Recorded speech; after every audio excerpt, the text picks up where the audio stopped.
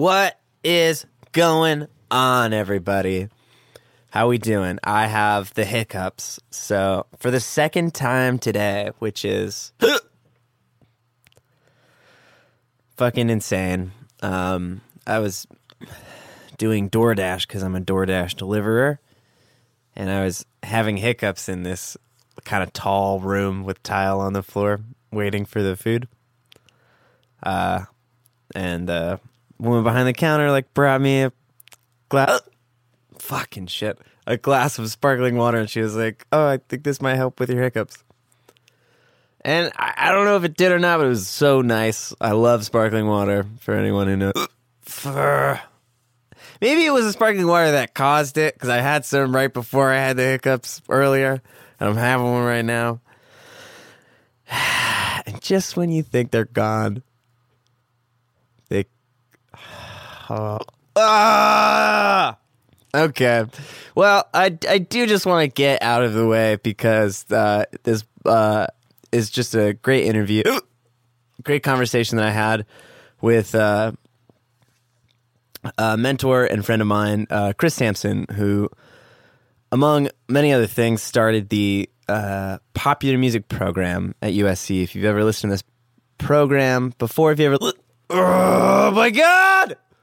If you've ever listened to this podcast before, you've probably heard me allude to this music program, whether it's because I went there or because that the person that I'm interviewing, just got to power through it.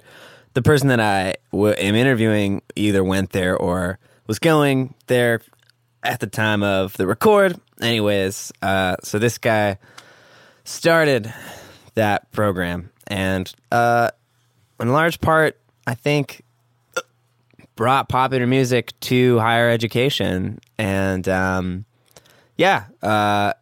he was my songwriting teacher for many years, and has kind of shepherded me and my friends into our various music careers. And I'm just need to scream into a pillow to release all of this frustration. So without further ado, here is my conversation that I had with Chris Sampson at his home in Eagle Rock. And we were drinking coffee, and it was like the late morning, early afternoon. And it was a really nice time, and I want to cry because I'm so sad about these hiccups. And I love you, everyone. If anyone wants to see the Nova Darlings, we're playing a show with Oku Doxage and Truesdale and Baby A at the Lexington on May 11th. So come check us out, and here's the podcast. Love you guys.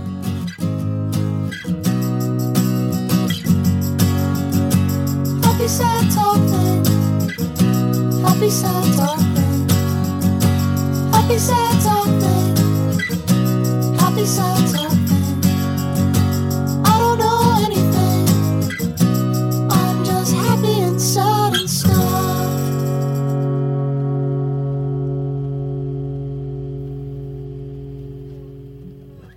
Chris Sampson. Mackin. How's it going? It's going good.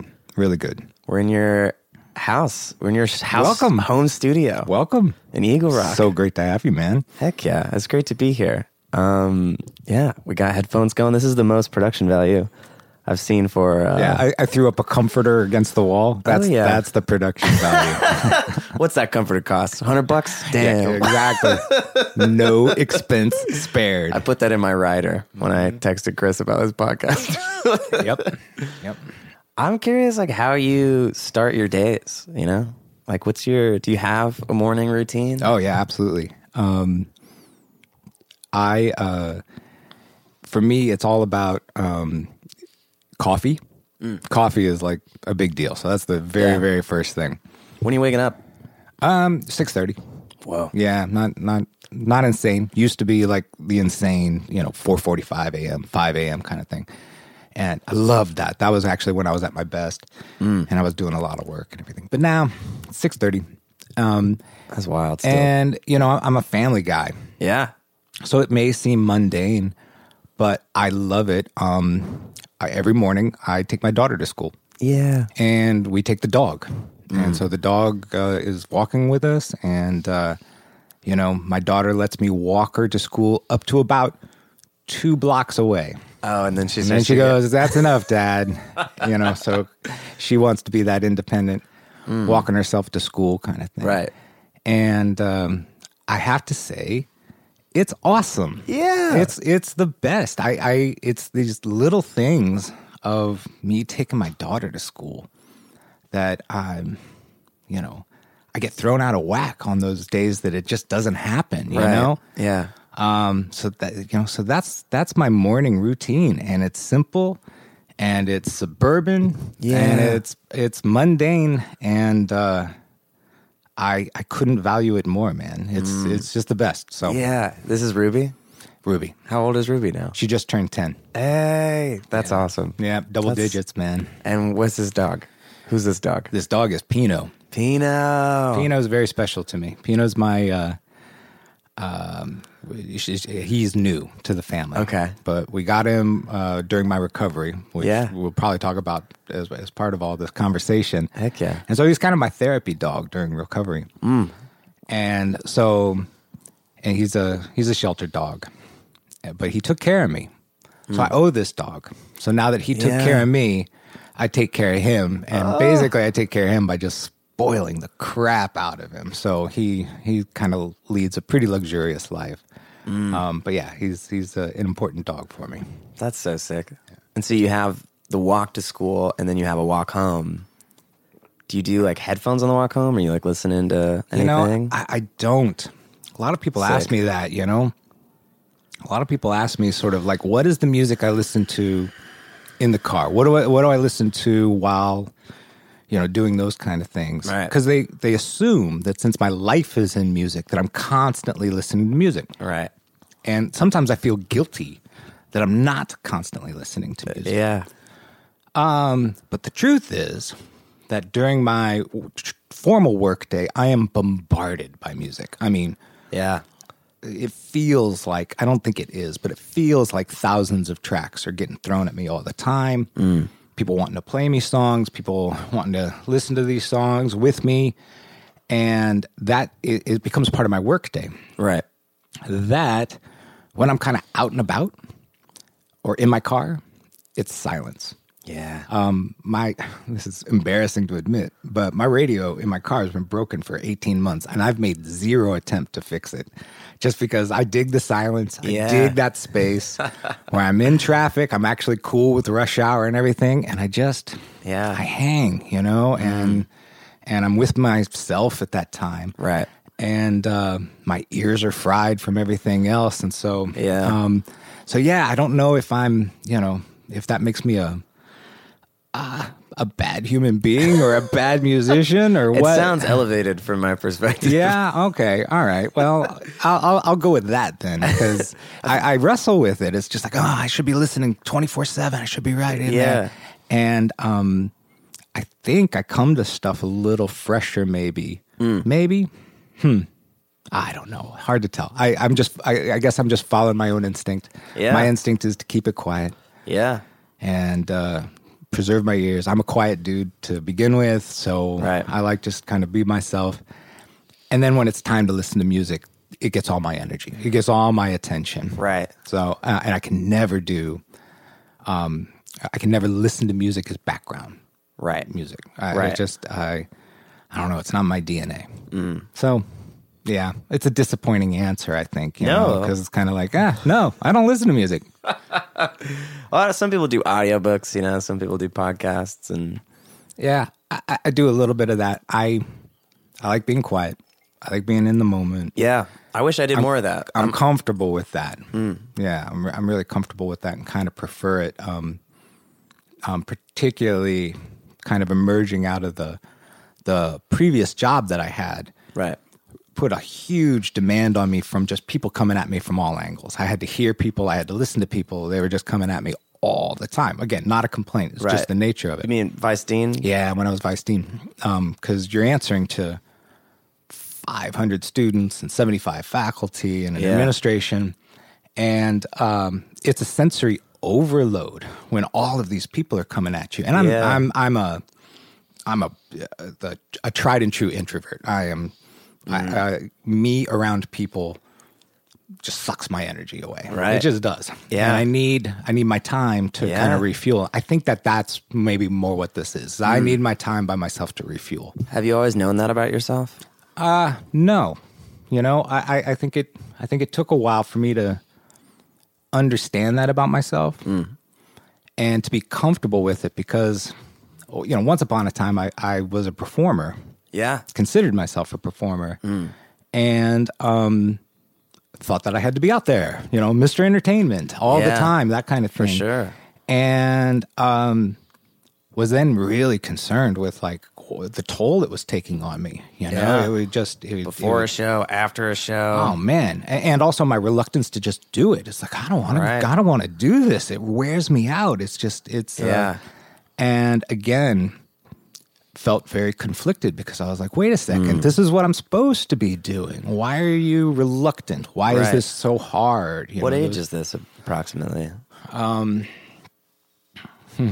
My whole life. No, you know, this was when I was really starting to come to grips with it. Right. Was in the early 90s when I had an act, I had my songs, had some interest. Yeah. You know, from some record labels. And Was Chris Sampson the name of the project? it was, yeah, it was. I was in a band called Cynic Guru, which I found out is. I'm even mentioned on their Wikipedia page. So really? Yeah. Heck yeah. I think it said like Chris Sampson left the group for artistic differences or something. It was awesome. So yeah. That's not a band that you started, or is it a band that you started? It was a band I co-founded with a partner. Okay. And our sort of writing aesthetic and our vision for the group just went two different ways. And also, I was starting to, you know, people coming up to us at shows, a couple, you know, industry mucky-mucks and A&Rs and whatnot would say, hey, I'm not so interested in the band, but can we talk? Can you and I talk? And I was like, oh, maybe I got something else going on here. And that fed my ego enough to go, heck, I can just do this on my own. I feel like that's a classic moment in like rock documentaries and stuff when they're like, you're the one, you don't need these other guys. I had that moment. And it was to my detriment. It was all ego, but I learned a lot during that time. But during that time, it was like, Who's your partner? His name is Roland Hartwell. Incredible violinist. As a matter of fact, I think he's still the section violinist for the Icelandic Philharmonic Orchestra. Whoa. So he picked up the band and moved it to Iceland, and they had some success. I think they had a few hits. Really talented guy. Just not a guy that, you know, we had our chemistry just kind of ran out and everything. But we weren't partners in the true sense. It was like he had his songs, I had my songs. And that doesn't really work very well in a band because, you know, then we're kind of saying, well, we opened up the last show with your song. Now we're going to open up this show with my song. Right. You know, you rehearsed your songs more than my songs. So it kind of got down to that stuff. Right. So it just ran its course. Yeah. And, but yeah, it was around that time where I was like, oh, this might be getting real. And I was kind of, I don't know, I found myself a real reluctant recording artist, a real reluctant, I don't know, artist, period. Yeah. And I was like, I had to psych myself up to do this. And then I kind of just had that conversation with myself, like, maybe this isn't for you. You know, maybe you're a behind the scenes guy. And, you know, those are hard conversations to have with yourself. Yeah. And I think I was in my mid to late 20s, so I didn't know who the hell I was anyway at that time. So I was still sorting that out. Right. But yeah, the project really didn't pan out. It was very disappointing, you know, when you get, looks like everything's rolling and the record label's on board and all this, and then it's like nothing. You know, nothing comes from it, period. And so it was a bit of a kick in the stomach. And again, because I was so reluctant, I just didn't have that pluck to go and kind of go, that's all right. I'm going to do it again. I was just like, screw this. I'm going to go Yeah. to Nashville and try my luck there, maybe behind the scenes. And so that's kind of what triggered that move. Yeah. But no, it's been in my later life that I've kind of have been able to put a label to my introversion, to learn sort of Right. what that all means. And man, that's been really helpful. Because I definitely learned that being an introvert doesn't mean that I can't get up in front of people. Right. I feel very comfortable doing public speaking. Yeah. On the rare occasion when I still do perform, I'm okay with that. Yeah. And all that. I just need to shut it down. I just now know what I know about myself is that afterwards it's just like I'm done.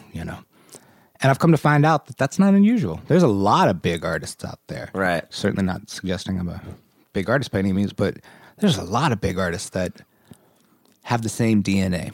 They know how to be extroverts on stage, and then got to shut it down, got to refuel, Right. get inside their heads a little bit, and that's where they need some solitude. Yeah. At the time of the Cynic Guru project, did you find that as an introvert, you were more lit up by being in the studio and that kind of stuff? It was all so new for me at the time that I didn't know what lit me up yet. I was still discovering it. Right. I didn't quite have the same access to, we didn't have the same, now I'm sounding like that old guy. Back in my day, we didn't have the same home recording equipment, which we Right. just didn't, Yeah. And so, we were lucky to pull off anything that was halfway listenable as Right. a home demo. We're just, so I didn't know. I guess at that point I was just like, I know I'm going to have a life in music. I just don't know what it is yet. Right. And so 20s are like that, man. I was looking back in hindsight, I was figuring it out, man. Whatever pathway was kind of still presenting to me, and I don't know. I was figuring it out. Yeah. So I didn't have a preference. I'm sorry. Again, No. not a great answer, but if I'm being real honest, that's it. The fact that they're honest makes some great answers, and I appreciate that. Just on silence and stuff that we were talking about earlier, are you a meditation guy? Are you at all? Is there any sort of spiritual practice that underlines your life? The quick answer is no. Yeah. I'm not a formalized scheduled, Right. to do it on a daily basis. I've certainly have done it before and have benefited from it. I have found that one of my personal strengths is my ability to be in the moment. Yeah. And I found that that's just an asset for me. Huge. So I don't know, you can call it meditation if you'd like, but it's also, I'm really comfortable with the idea of not, in most cases, we're all human, right? But I mean, in most cases, not letting the past kind of like occupy me and really not worrying about what's ahead of me. Yeah. I'm really pretty good about staying, and that has its, staying in the moment. And it has its pros and cons. The pros are that it's helps you sort of look at things pretty objectively as they come by. It's like, that's interesting. That's what's happening now. Okay, I'm cool with that. But my wife is a planner. Right. Thank God for her. Because I'm not. I don't. Right. I don't look, 5 minutes ahead of me. Right. And she is a planner. And without her, I don't think I'd function in society very well. But it also drives her nuts. She has no idea how I live my life, Right. And it's just a complete mystery to her. I do things like on my way to the airport, I'll go, oh yeah, I need a rental car. Yeah. And I'll just get a rental car in real time at that particular moment. And it just baffles her. She's like, she goes, and it never negatively affects you. Like, there's always a rental car there for you. There's always a hotel. And you do it just like in real time, right at the last second. I go, yeah. That's when I thought about it. That's when I needed it. So, Yeah. So Hell it's, yeah. like I said, it's got its pros and cons. Right. Well, that's the goal of so many a spiritual practice is presence, So if you feel like you're already in that lane, I do a lot of times. Again, we're not, I'll have my share of moments where I was, be anxious about something or another. Yeah. And that's being human. But yeah, no, I definitely have found that somehow, somewhere along the line, either maybe through my accumulated experiences or whatever, I've got this strength where I can kind of just slip into this mode of, here we are. Right now, it's all good. Great. Yeah. Leave it at that, So, no, maybe perhaps if I did a bit more structured meditation, it would be even more at my fingertips, but I'm good. Yeah. I'm all right. Yeah. When did you meet your wife? Let's see. Been married 13 years. Heck yeah. And I knew her for a few years prior to that. And I knew her professionally first. So I was actually doing admissions at USC for the School of Music. And she was doing admissions for USC in the main admission office. Okay. So I'd have to interface with her as we coordinated admissions. So I got to know her professionally first. And got to know her very well through all that. And and then I moved. We moved to my current wife, my wife at the time, and I decided to move to Milwaukee. And get it, just kind of a change of scenery, new thing, which was probably not a great idea for me, but I kind of followed along and it's like, okay, Milwaukee, let's do it. So I was trying to put a brave face on it. Right. But we got divorced while I was in Milwaukee. And divorce is very clarifying, very, very, very much, again, a really great opportunity to sort of go ask yourself, what are your values? What do you want? What do you don't want? It was very clarifying. Right. How long had you been together, if I can ask? Yeah, 7 years. 7 years. Yeah. Yeah. 7 years. If I'm being real honest, flawed relationship from the very, very, very beginning. Got married too young. I got married at age 24, which in my opinion was too young, or at least I was too young for it. Right. And we just, it just wasn't shouldn't have happened in the first place, I guess. But a change of scenery was certainly not going to change the dynamic of that relationship. So we moved to Milwaukee and we still get divorced. Right. And now I am a long ways away from, I was homesick for Los Angeles. So I'm a long ways away from home, divorced and cold because it was in February. In Wisconsin. In Wisconsin. And, but it's, like I said, it's super clarifying because. Is Milwaukee in Wisconsin?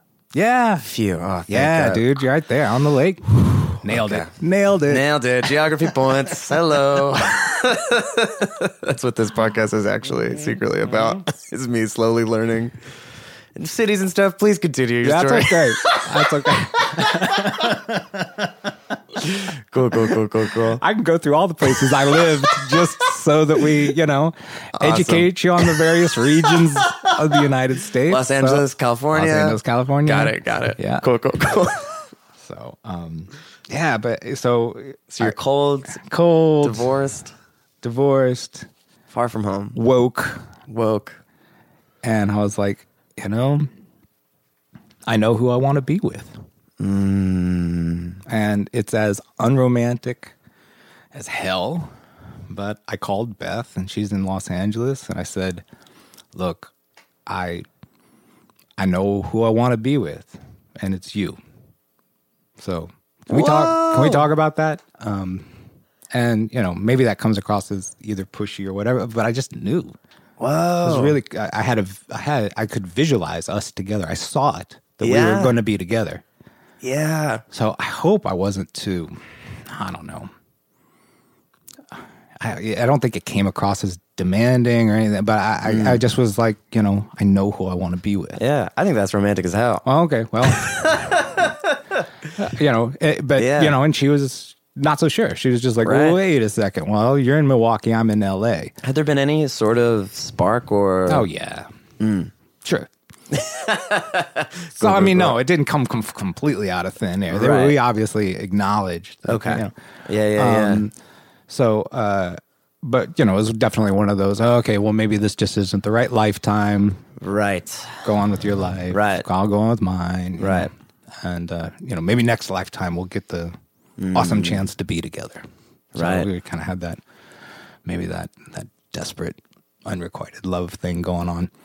But I don't know. I wasn't up for that. Yeah. So once I was kind of divorced, I was like, I want to be with you. Yeah. So let's talk about that. Fuck yeah. And she goes, well, there's one problem. I'm in LA and you're in Milwaukee. And I'm such a smart ass. I go, last time I checked, planes fly between LA and Milwaukee. It's like, that should have probably given her a clue. No, I'm not going to get with this guy. But we committed to it. We just were like, okay, we're going to make that happen, and we're going to see what occurs. Did you do long distance? We did, but it wasn't for very long, because then I got the call from USC going, hey, we need you back. And I'm like, all right, karma's speaking to me. Yeah. I needed to. My career was not going to go anywhere in Milwaukee. It just wasn't. Mm-hmm. And all of a sudden, I'm a divorced dad, so I've got to take care of my financial obligations. Just went through the roof, Right. with that decision. So I was like, oh man, I guess I had my oh shit moment. I was like, oh shit, Right. what am I gonna do? Yeah. And I don't know, karma, faith, luck. And I got this call to come back to USC where my career could actually grow and build. I could take care of my family. I could take care of all this, and I could be with Beth. Yeah. And here we are. Yeah. So yeah.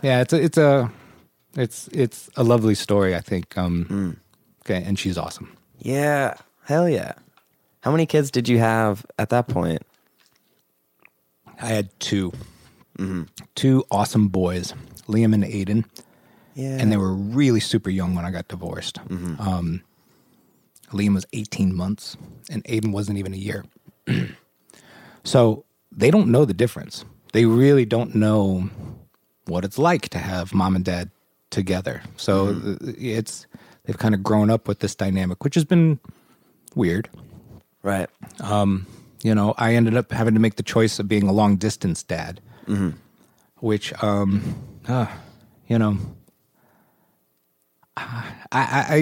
don't know. I think it was the right decision. We'll never know. I worked really hard at making sure that I had have a relationship with them. I flew to wherever they were every 3 weeks. Was constantly commuting back and forth. Yeah. They came to Los Angeles. There I was. With two basically toddlers. Going through the airport security and everything. Yeah. And we worked really hard to make sure that it kind of stayed a family, and it did. Yeah. And now they're 17 and 16 years old, and amazing kids. They're being teenagers, so Yeah. awesome. But yeah, that was, life decision number one. It was like, yes, great luck intervened and I was able to move back to LA, which was a pivotal moment for me to sort of take care of this blended family. Right. But the choice was also going to be, it's going to have to be a long distance dad. Right. And I would be lying if I didn't say that emotionally that didn't take its toll. Every time you fly out there, hang with them, and then fly home. Right. That flight home, just you felt hollow. You just felt wondering what the hell did I do. Right. And then as they got older, they were able to basically articulate to me, either directly or indirectly, that it was all okay. They're fine. They're okay. And That's so awesome. that little sort of self you know, abuse. I was giving myself through the whole thing. You know, dissipated, Right. you know, a bit. And we've got this, again, wonderfully blended family. Once we get all the kids together, Beth's son, my stepson, and we had Ruby together. So we got 4 of them together, and they just like pile in like, you know, puppy dogs. They are a family. They consider themselves brothers and sister. It's completely seamless. So yeah, I kind of feel like we achieved it. That's awesome. You know, all things considered.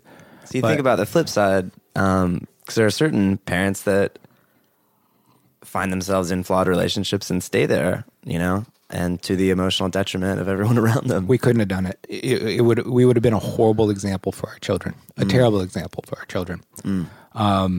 Because it was flawed is a kind word. It was dysfunctional, you know. And again, human beings are just human beings. How you get in these dynamics that are fundamentally dysfunctional, and you know, let yourself be in them, and all of those kind of things. It's like one of the mysteries of the world, right? How does that happen? But we would have not been doing them any favors. So I definitely believe it was in their best interest for us to move along. And certainly not saying that that's universally true for every relationship or every kid, because you know, this is nothing for me to speak lightly about. People, that's an emotional thing for people, you know. For sure. So I definitely don't want to kind of hold this up as like the example that everybody should follow. You know? That's going to be the title of this episode. With the word "not" in parentheses ahead of time. Not the example everybody should follow. For sure. How many, do you have children and or stepchildren with Beth? Yeah, Ruby. Yeah, we had Ruby together. Nice. And thank goodness it was a girl. I don't think Beth would have had it any other way. You know, I this is now really getting deep into the detail, but I didn't think I was capable of making anything other than boys, you know? And so when she got pregnant, she just kind of looked at me with this desperate look on her face, and she goes, "It's gonna be a girl." I'm like, "Well, okay, honey, we can hope for the best.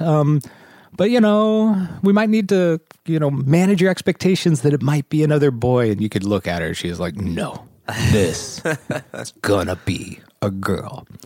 So I give her credit to willing that to happen. And thank goodness, you know, because, man, boys have a certain energy. Love that energy. Right. But yeah, 4th boy and a 4th bundle of that energy. Yeah, we were done with that. So. And the 3rd boy is? Aiden. Okay. Aiden, my 16-year-old. Okay. Yeah. Aiden's crazy. He knows more about music than you or I put together. Yeah. From almost like a music journalist blogger's perspective. He's played some music. Yeah. But man, does he get into every deep cut, every release. He knows the whole nuances, you know, B-sides, all this stuff. He's just amazing in that way. So I look to him to keep me up to speed on stuff, because he'll start talking over my head really quick. It's like, wow, I had no idea about all that stuff. Yeah. So, did Beth have previous or children from previous marriages? Yeah, Casey. So that's my stepson, and he's about to turn 20. Yeah. In college, playing baseball, having a great time. Great kid. Yeah. Heck yeah. How has fatherhood, like, over the years been, you know, having a 20-year-old and a 10-year-old?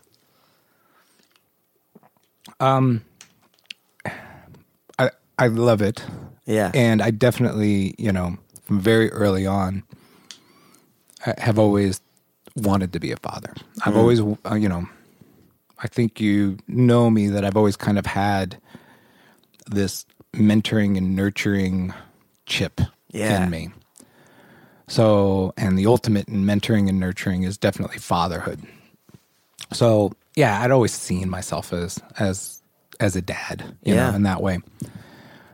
But being a stepfather and being a father are 2 very different roles, really different roles. And here comes FedEx guy. Oh, but he just threw it on the patio. Cool. All right. Sorry, you can edit that one out. Or not. I'm interviewing the FedEx guy after Okay, this, good. Yeah, actually. well, he's gone, so Oh. he text wants no part of that. So yeah, there's an art to both, Right. and being a step parent is that incredible balancing act of allowing the two real parents to sort of step forward and make sure that they are the presence in this kid's life. And you are a supporting member. Right. And that is a very delicate balance, because, they might be doing stuff that you're like, can I comment on that? Can I contribute? And you can't. You cannot. Right. Or you can't in a certain, Right. there's a way of being able to contribute. So with Casey, that's my stepson's name, I just decided to lead by example. And, my wife was like, I just want to make sure that he knows how to behave and treat women properly. I want him to be respectful. I want him, she has these very fundamental goals for him. And I thought my job was to lead by example, for it to show him, at least to the best of my ability, that this is how we interact with people. Right. But I never lectured him. Yeah. Never talked to him about it, But where my sons, I actually feel like, hey, I can sit you down and go, okay, look, dude, this is actually what needs to happen here. This is what I expect from you. Right. I can have a bit more of a conversation that way. Yeah. But no, I had a great example with my dad. My dad was awesome. And I just, it's been a great experience. And I guess threading back to our earlier conversation, talk about a great way of staying in the moment. When you have kids, you got really no choice. Right. Because you have no idea what the hell is going to take place. Right. Right. So you just kind of shrug your shoulders and go, okay, well, that Yeah. happened. Yeah. Awesome. Let's go. Yeah. So it helped in that way. Yeah. Hell yeah. You grew up in Washington, D.C.? Just outside in continuing our geography lesson in Northern Virginia, in Alexandria. Northern Virginia. Cool. Did you have brothers and sisters? What was your kind of early childhood home life like? I did have brothers and sisters. I got 2 older brothers and a younger sister. Okay. And my early childhood, 3 boys and a girl. 3 boys and a girl. Similar lineup. Just like what we have, exactly. And my childhood, the best way I could call it was just stable and supportive. My dad came from a very unstable upbringing. Divorced parents, ended up in various foster situations all over the place, that kind of thing. And I could almost tell it's like my dad was going to make a stable home life for his kids. It was definitely in reaction to his own upbringing, Right. Right. And he did. And they instilled the love of music in me very early on. Were they musicians? My mom was a music major at the University of Idaho Yeah. for, I think, 2 semesters until, Theory 2 kicked in. And, but they actually met in choir. Oh, cool. So they both sing. Nice. I have a great time doing it. And we started a family band. So when I was growing up, my 2 older brothers, first one learned to play guitar. Rob learned to play guitar. My next oldest brother learned how to play bass. Eric was on bass. My dad would play guitar. And for me, it was so natural. I'm 8 years old. I wanted to join in on that. So Right. I was like, hey, you guys need a drummer.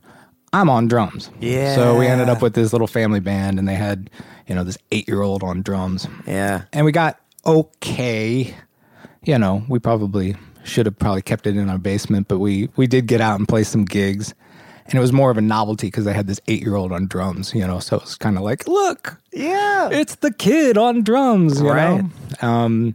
Drums got pretty serious though, right? Yeah. Afterwards? Yeah. I'd say that was probably my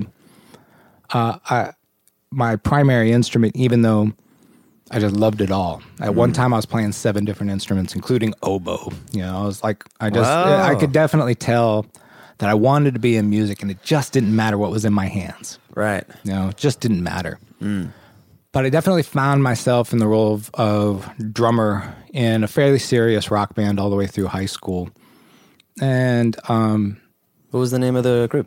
oh, it's a terrible name, called The Rest. Nice. I'll just let that sink in. Did you name the band? I can't remember how the name. You named the band.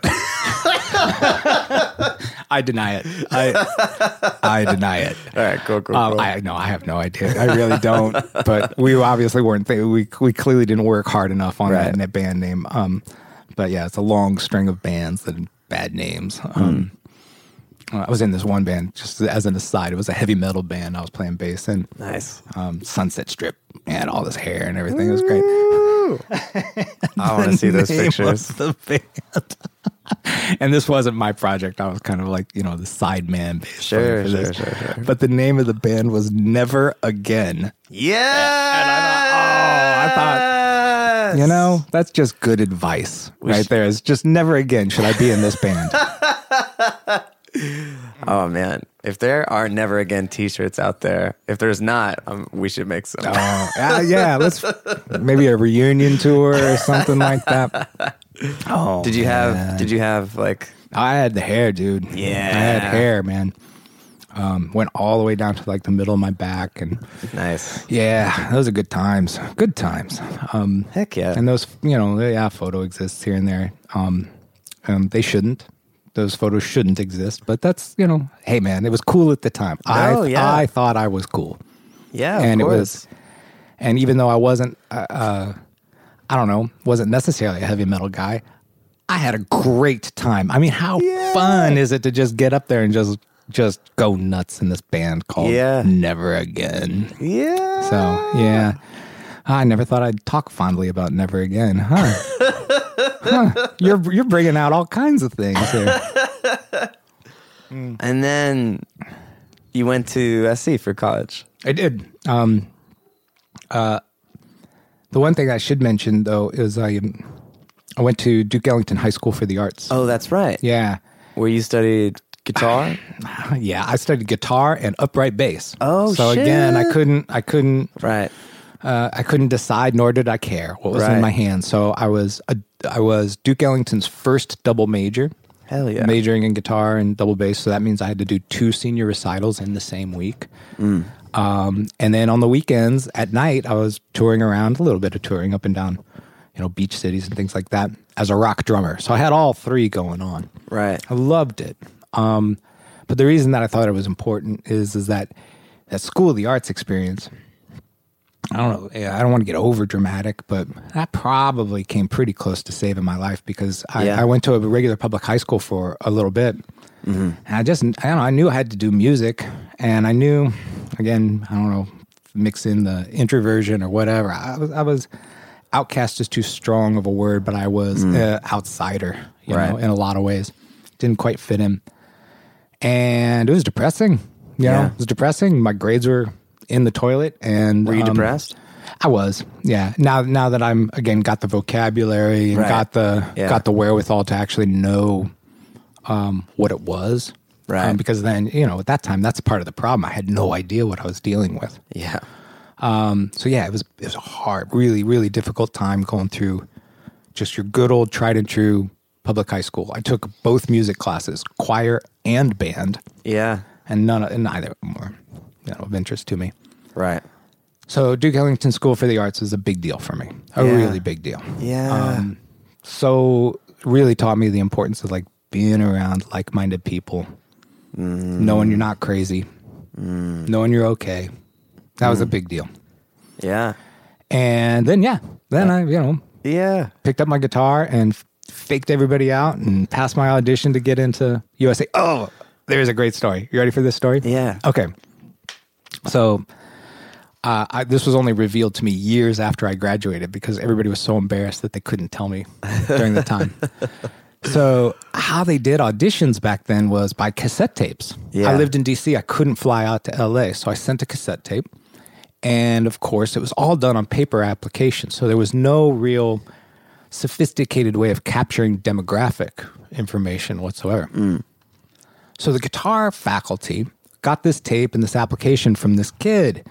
And they're looking at him and they go, oh, he's from Duke Ellington School for the Arts, which is indeed predominantly a black high school. Yeah. I am not black. But they looked at this and then they, for some reason, I don't know why they said this again. We can read into this all you want, but they saw my last name, Sampson. And then they just went to that conclusion. They were like, all right, we just recruited, I think, our first black classical guitarist to the program. Right. This is great. And so I showed up the first day. And I do remember everybody looking at me with this just stunned look on their face. And I'm like, wow, what's going on? Do I have something between my teeth?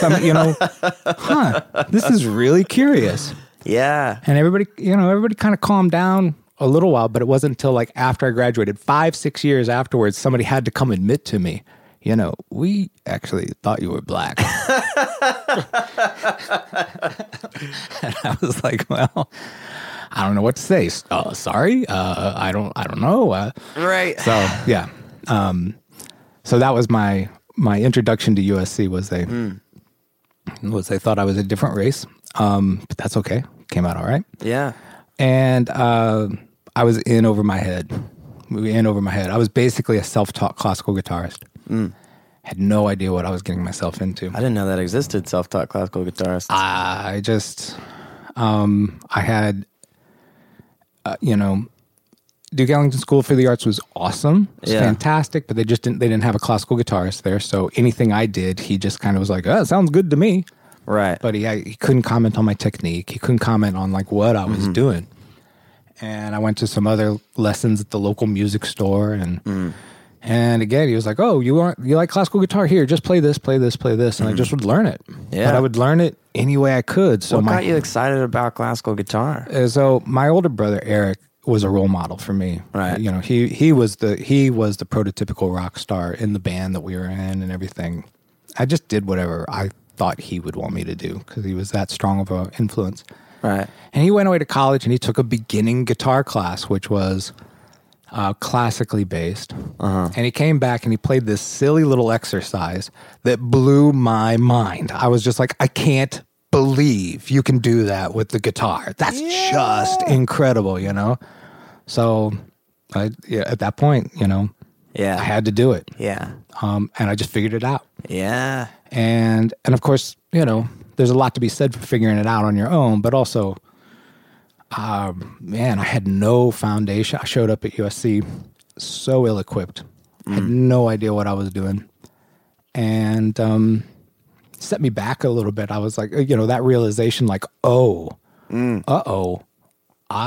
don't know what I'm doing. Oh, no. Yeah, it was intimidating. It was not only intimidating, it was like, what am I going to do here? Right. So, yeah, I spent my first couple years just trying to catch up, trying to get, up to speed. And right. Thanks that I had these great teachers, studied with Bill Cannengeiser, Scott Tennant, a lot of the guys from the LA Guitar Quartet, Jim Smith, great teachers kind of took me from literally zero, into a respectable guitarist. Yeah. And I'm a good student. I'm a good rule follower. It's like, tell me what to do, and I'll practice my ass off. And I did. I practiced, really diligently. And I became okay, Yeah. It was, I became respectable. Yeah. I had a good tone, nice phrasing. I had all of those things. I'm not a fast player. Wasn't one of those virtuoso lightning quick, guys, but it was musical. Yeah. And that got me lots of gigs, actually. Yeah. So I did all right. But it was, a bit of an unexpected experience for a rock drummer to do classical guitar. Yeah. And then, of course, on the side at night, I was playing in this band. Yeah. So kind of bringing it full circle. Yeah. Growing up in D.C., so you mentioned Duke Ellington was mostly black. Was your also, neighborhood you grew up in mostly black? No. So I grew up in, suburban D.C. So Northern Virginia was very suburban. Okay. But that was the other thing I sort of discovered about myself is I was far more comfortable in the city than I was sort of in suburban life. It was very nice. was nice. Yeah. But I really liked the energy of the city. And Yeah. so that was the other thing that Duke Ellington sort of allowed me access to, was I felt far more connected to going to the 930 Club and Yeah. going to the Bayou and Georgetown and all of these places that were sort of landmark to DC. Yeah. I felt way more comfortable there. Yeah. Did you find that energy in LA when you moved to LA? It's very different, right? Very different. So, you know. I mean, I've never been to DC. Yeah, so, you know, I was super comfortable in East Coast cities. Put me Right. in New York, you put me in Boston, put me in DC. I can get around, I'm comfortable jumping on, you know, subways and walking and all those things. As a matter of fact, coming to USC was a very last second decision. I had a scholarship to go to New England Conservatory, and I was all set to go to Boston. Yeah. I was at the last second that my guitar teacher said, well, if you're going to do this, you need to actually go to USC. Right. And I completely withdrew my scholarship and registration from New England Conservatory. Wow. And we went to LA. So the first time I was ever in LA was 2 days before the semester started my freshman year. I'd never been to LA before. Yeah. And yeah, it's extremely different. I mean, just the vastness and how people operated and how people got around. And in DC, current events and politics was sort of at the top of everybody's, you know, talking points. And that's what we lived. We lived through those sort of, you know, current events. Yeah. And then you come to LA and the priorities on the entertainment industry, and that's where people's attention was. And so it was completely different. And I do have to admit, it probably took 5 or 6 years before I was like, okay, I think I understand this town. I think I may have figured it out, you know? Right. Took a while. Yeah. Took a while. What was happening musically in DC? Was the kind of punk hardcore stuff? Punk scene was what it was known for, and a hip hop scene that was better known as go-go music at that time. And so I was kind of on the fringes of both of those Right. things that were going on. But bands like Fugazi, Henry Rollins was in DC at the Yeah. time.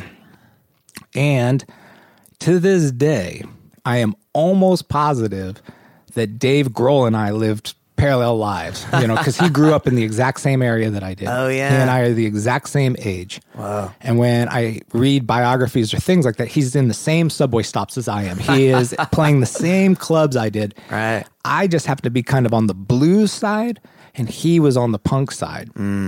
But it's almost impossible that he and I either didn't share a bill Right. or were in the same, I don't know, vicinity of each Yeah. other. It's almost impossible, I By think. blue, do you mean music or Blues. political? Yeah, no, blues blues. side. Okay. Yeah, no, the band I was in kind of wanted to be the next Stevie Ray Vaughan. Cool. Nobody had told us that Stevie Ray Vaughan actually already has occupied that job Yeah. and did it very well. But we wanted to be the next Yeah. Stevie Ray Vaughan band, and I knew that Dave was in the punk scene there. So it was funny. We must have been like, you know, on the Yeah. same subway car at Right. least, you know, at some point. But yeah, no, that was kind of the DC scene. Right. And go-go music was And both playing drums. yeah. Or were you playing guitar? No, I was playing drums. Nice. I was playing drums. In go-go music, you know, that was my kind of early introduction into rap and hip hop. It was really different. You know, it was band based, you know, Right. not track based. There was sometimes a turntable, but it was the band would play this groove, this funk. And then the MC wouldn't necessarily rap, but he was almost like a commentator, you know, Right. kind of just like calling people out and giving people shout outs. It was almost like kind of a hype man sort of thing. Yeah. But I'd go to these parties in DC and it would be this just ongoing go-go music where, you know, tunes would last 50, 60 minutes, you know, Yeah. because it was just a jam. Yeah. And the MC would just sit there and call people out and get people's hands in the air and everything. Yeah. It wasn't rapping though, you know, it was a different thing. But that was my kind of my early introduction to them. Were the punk and go-go scenes pretty separate? As far as I could see. Yeah. Yeah. I think it was it Bad Brains? Bad Brains was a DC band. Yeah. You can check me on this, but Bad Brains was a DC punk band at the time that was all black. Yeah. And that was kind of like one of the few, at least that I noticed. Right. Were they immigrants? You know, I should know this. I don't know. That's a Googleable moment. Yeah. Let's Google that and find out. But I have to say that, you know, being in the blues scene, we kind of had our own thing going on. Right. And if I'm going to be honest, maybe a little snotty about it, It's like, that punk stuff, it's, Straight that's ahead. nothing, Right. know. We play the real music, where I was young and didn't quite, know how to Right. appreciate all of those Yeah. things. So I kind of missed out a little bit, but I did know that Fugazi was happening around me. And Right, I right. did know that. It's interesting looking back. I feel like punk, in many ways, is thought about as like a very white genre of music, and it's definitely. it's so fascinating to me how that kind of DC hardcore scene, which from what I understand was like very integrated, or was it? Was it not? That's what I understand. Yeah. The shows that I got to at the 930 Club were definitely integrated, but at the same time, I guess I just kind of took it for granted as the landscape in DC. Right. Did that Because shift when you got to LA? well, yeah. Well, I mean, everything shifted when I got to LA. It was the 90s. Yeah. But when I got here, I got introduced to hair metal. Right. I wasn't used to that. Right. And we would, the Sunset Strip was just like, you go down there and that culture was, it was unbelievable. You walk down and the hair was huge, guys in makeup, it was its own culture kind of thing. Yeah. Very different than DC. Yeah. But yeah, DC, for me, it was always kind of like, well, you got, DC residents, and then you got your suburban kids, and we all go to the 930 Club, and we all made noise, you know? Yeah. So I guess I took it for granted. I wasn't necessarily looking at it through the lens of sort of this sociological kind of, that's a integrated sort of audience here, I was the kid that just took the subway in. Right. And, paid $6 at the door. That's all I did because it was an all ages show. Yeah. So, Hell yeah. And then, definitely we got here I got here into LA, and my freshman year roommate was one of the best heavy metal guitar players I've ever seen. I'm sure he still is. Giving him a shout out. His name is Chris Arvan, Arvan. And when I saw him play guitar, that was like, again, one of those oh shit moments. It's like, oh my gosh, I can't even touch this guy. He was so good. Yeah. As one of the just virtuoso shredders, Yeah. So he introduced me to this metal scene that I never sort of knew about. Certainly, I don't know. I can't say I was into the music, but the culture was so funny, I guess. I mean, there's so much hairspray and all this stuff. Did you ever hear of either bands called TKO and or the Bang Gang? No. Okay, never mind. Moving forward. No, but that those sound like bands I would have been in because, again, bad band names. But Right. I haven't. No, he was in a band called Racer X. Mm-hmm. And Racer X was a legendary LA metal band that kind of stayed local. But Paul Gilbert was their virtuoso guitarist. He's still very well known today. Paul left the band, and Chris Arvan took Paul Gilbert's spot. And it was exciting to kind of see it. Again, wasn't my style of music or anything, but I could tell it was signature to LA. It was really sort of it was I guess it was our sound, at that particular time. Yeah. And then Guns N' Roses came and kind of killed the hair metal, and then Nirvana just killed it dead, so that, and then it went away. Right. Yeah. Were you in LA during the Rodney King I was. and the riots? I was. What was that like? It was surreal. It was surreal. I was in my apartment, and you're watching TV, and you're hunkered down, and they had maps showing where the fires were encroaching and where they were developing, and you could locate my apartment on the map and see everything start to kind of get on fire around it. Yeah. And I wasn't living near SC at that time, so this was my senior year, first year of graduate school. So I was living in Highland Park Yeah. at the time. And it was emotional, you're watching your town kind of go through this insanity. And I have to say, maybe, I couldn't comprehend it all at the time. Of course. So I'm not sure why everything was on fire at the time. Yeah. So it's really confusing. And then after a few days, I ended up going back to campus, and the National Guard is rolling through the streets. So down by the USC campus on Hoover and Jefferson, there's tanks and armored cars, guys with, assault rifles. Whoa. It's a trip. Who was the president? Let's see, this is 92. Was it Clinton? Yeah. Let's Google that. I'll Google that stuff later. Yeah, and I'm pretty doesn't sure it was matter. 92, 91 or 92. Yeah, I was here. And honestly, it's one of those events that you have to have some distance from to actually understand. Yeah. I have a very limited understanding Yeah, of it. the sort of the underlying dynamic Yeah. of police at the time, the black community at the time, the oppressiveness at the time, how O.J. Simpson factored into it at the time. Right. There was all this stuff that kind of knit together that while you were living it in real time, you couldn't quite know that it was, at least I didn't, making this combustible mix that was just going to explode, Yeah. And so it's back in hindsight when you go, oh, yeah, I remember all this stuff getting put together and, Yeah. the way the police were acting, and it gives rise to NWA and all of a sudden they're responding through music, and you can now, when you look back at it, you go, oh, I get it. Now I understand how all that sort of fit together. Yeah. And I understand why people were I understand why there was that kind of anger where in real time, I can't, if you would have asked me, and maybe not wouldn't have been able to tell you exactly what was going on. Right. For sure. I would have said, oh, they're upset everybody's upset about this court case, and so we're rioting. Right. And that was the tip of the iceberg as to what the issue was. Right.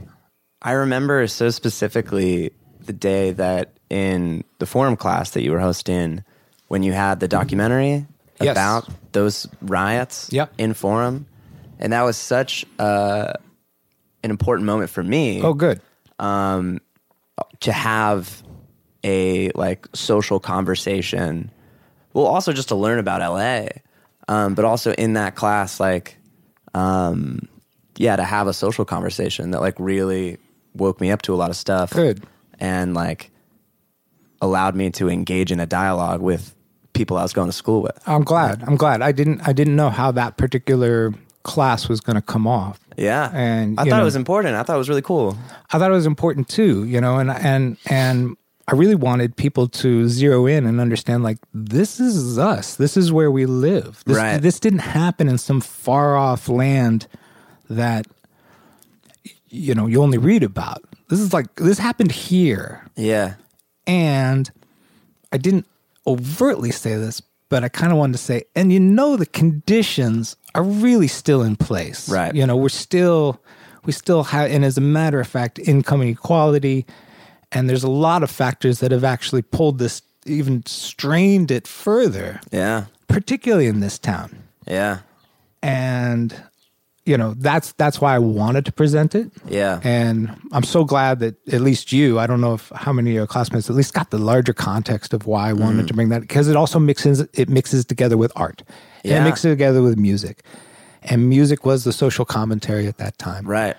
And it was, and again, maybe I didn't appreciate it in real time because it was so crazy. Yeah. But afterwards, I was like, oh man, this is important. We have to learn from our past here. We have to learn about all these levels of things that kind of got put together. Yeah, for sure. And as a white person who grew up in a pretty white area, that was very educational for me. Good. And I think especially in our program where we're playing so much music that was pioneered by Black Americans in a city. We wouldn't be doing what we would be doing without the cultural impact of Black America. Period. Yeah. And I've always wanted to make sure that was understood. Right. respected, and that we never dodged around. Yeah. It's like, look, this is where what we do. Inextricable from the curriculum. The conversation just doesn't go past go without them. But I do have to say that on a bigger side of things, it's because of these challenges why I love living in this particular city. I want to be in the middle of the challenges that we're talking about. Like, I don't want to sit there and go, wow, that income inequality sure is bad for people over there in that other place. And, right. I want to be in a city that actually deals with those challenges every day. I want to wrestle with those challenges. Right. I want to, if I don't wrestle with them directly, at least I'm engaged with them. And that's what I've come to value about this city is actually, not so much the positive stuff. It's like, yeah, we can talk all day about the weather and all of those types of things. I like the friction, man. I like the being engaged with the challenges, and being put right in the middle of it. And, I certainly don't claim to want to step in the middle and like solve everything, but I also don't want to be on the outside looking in. Right. So I just say that that's what's now kind of convinced me that, yeah, this is a good place for me. I like this place. I'm curious what sort of social themes came up in the construction of the pop program, and the curriculum and like building a faculty and things like that. Yeah, that's a great question. Because so much of the material is tied so directly to pop culture and just sort of like the world that we find ourselves in now. Right. I don't know if there was necessarily like sort of this conscious influence there, because for me it was just so that's what it was. You can't go around, the fact that our unique American music was made by working class immigrants at the lowest rung of the social ladder, under awful conditions on both the white and black side, coming together to kind of create this incredible fusion of music that creates this uniquely American sound. Okay, now make a pop program. Yeah. Right? Yeah. It's like, okay, you just start there, understanding that social dynamic is what created this music. From there, I had to actually reverse engineer and kind of think about, okay, but how was that music learned, disseminated, and performed?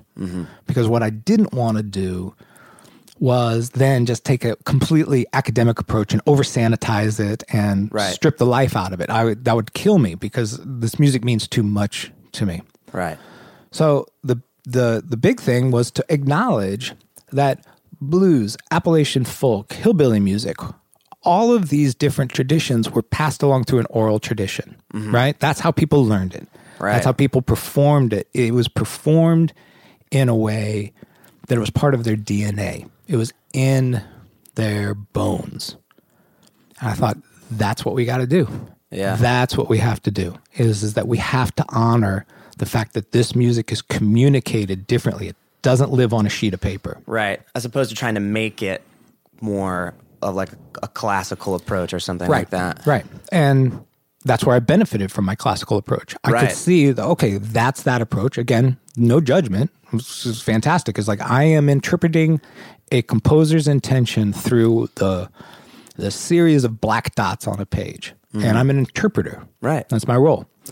And of course, I could compose my own music, but mostly my role was as an interpreter. Right.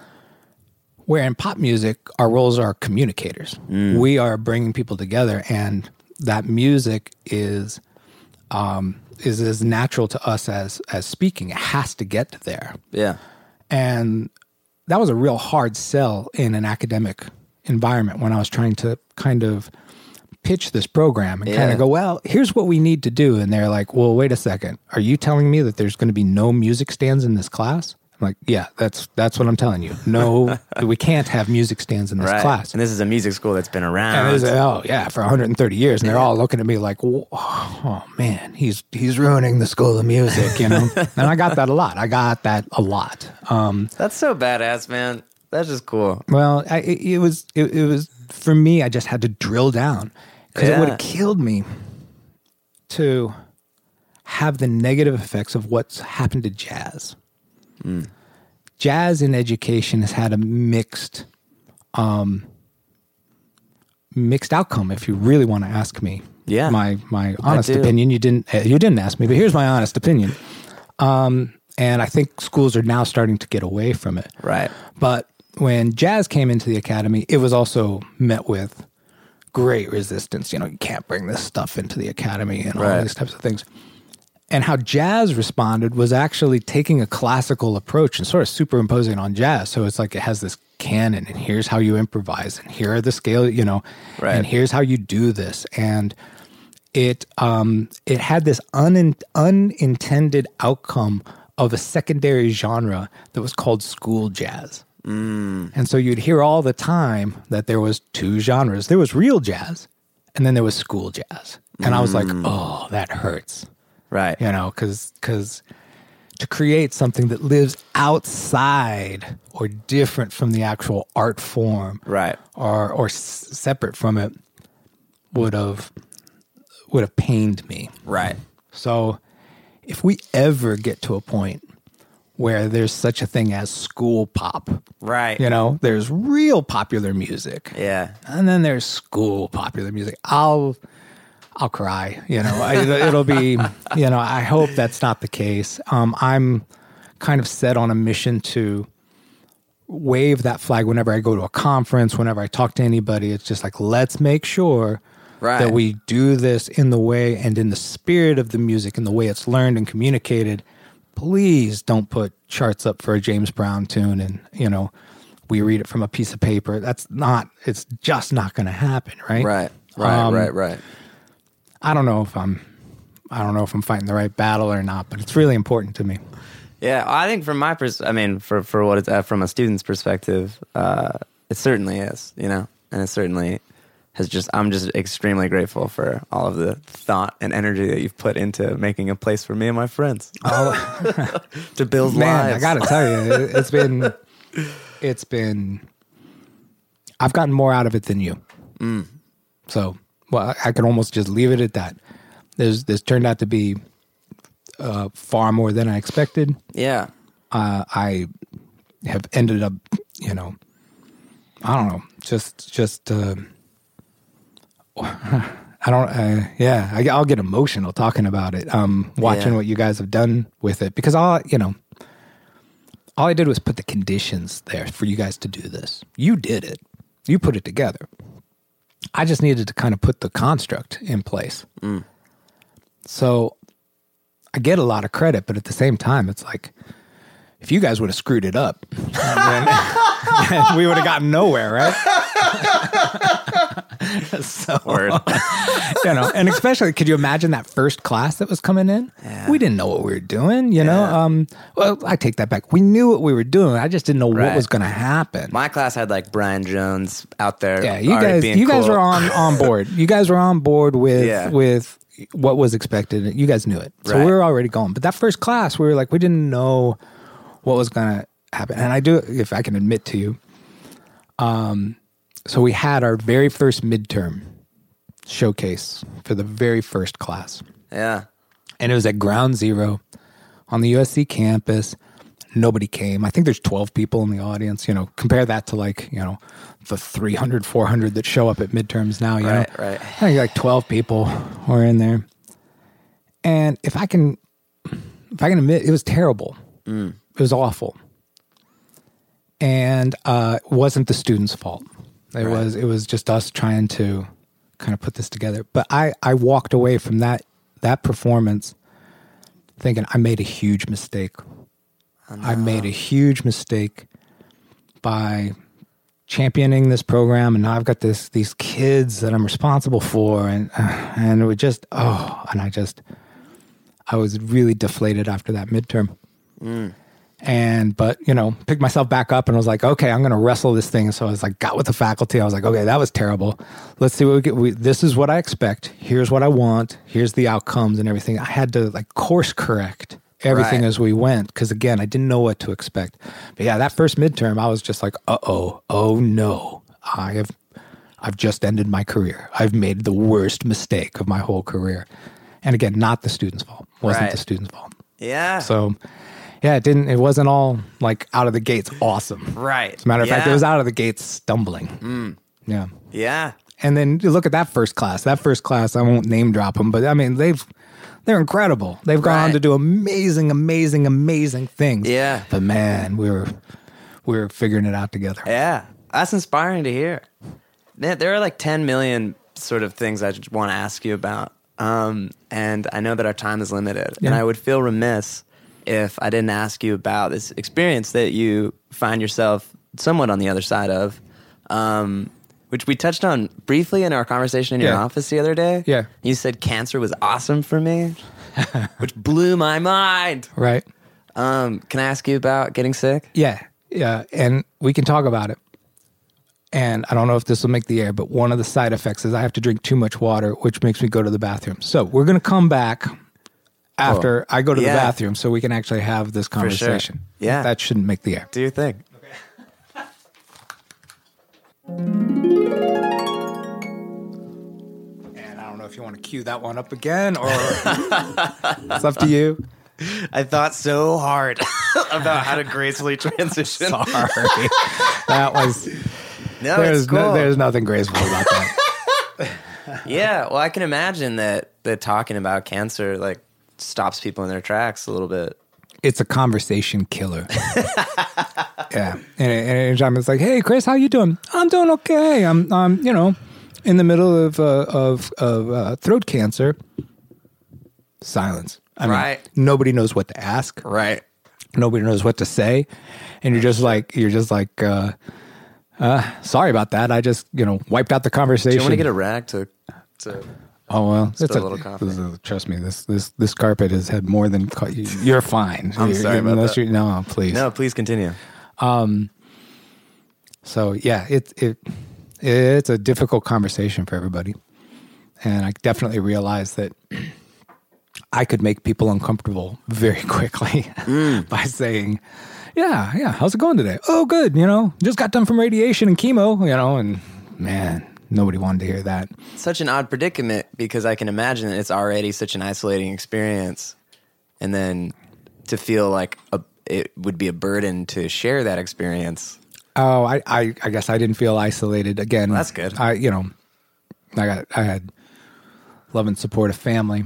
I'm really good by myself, which is good. Right.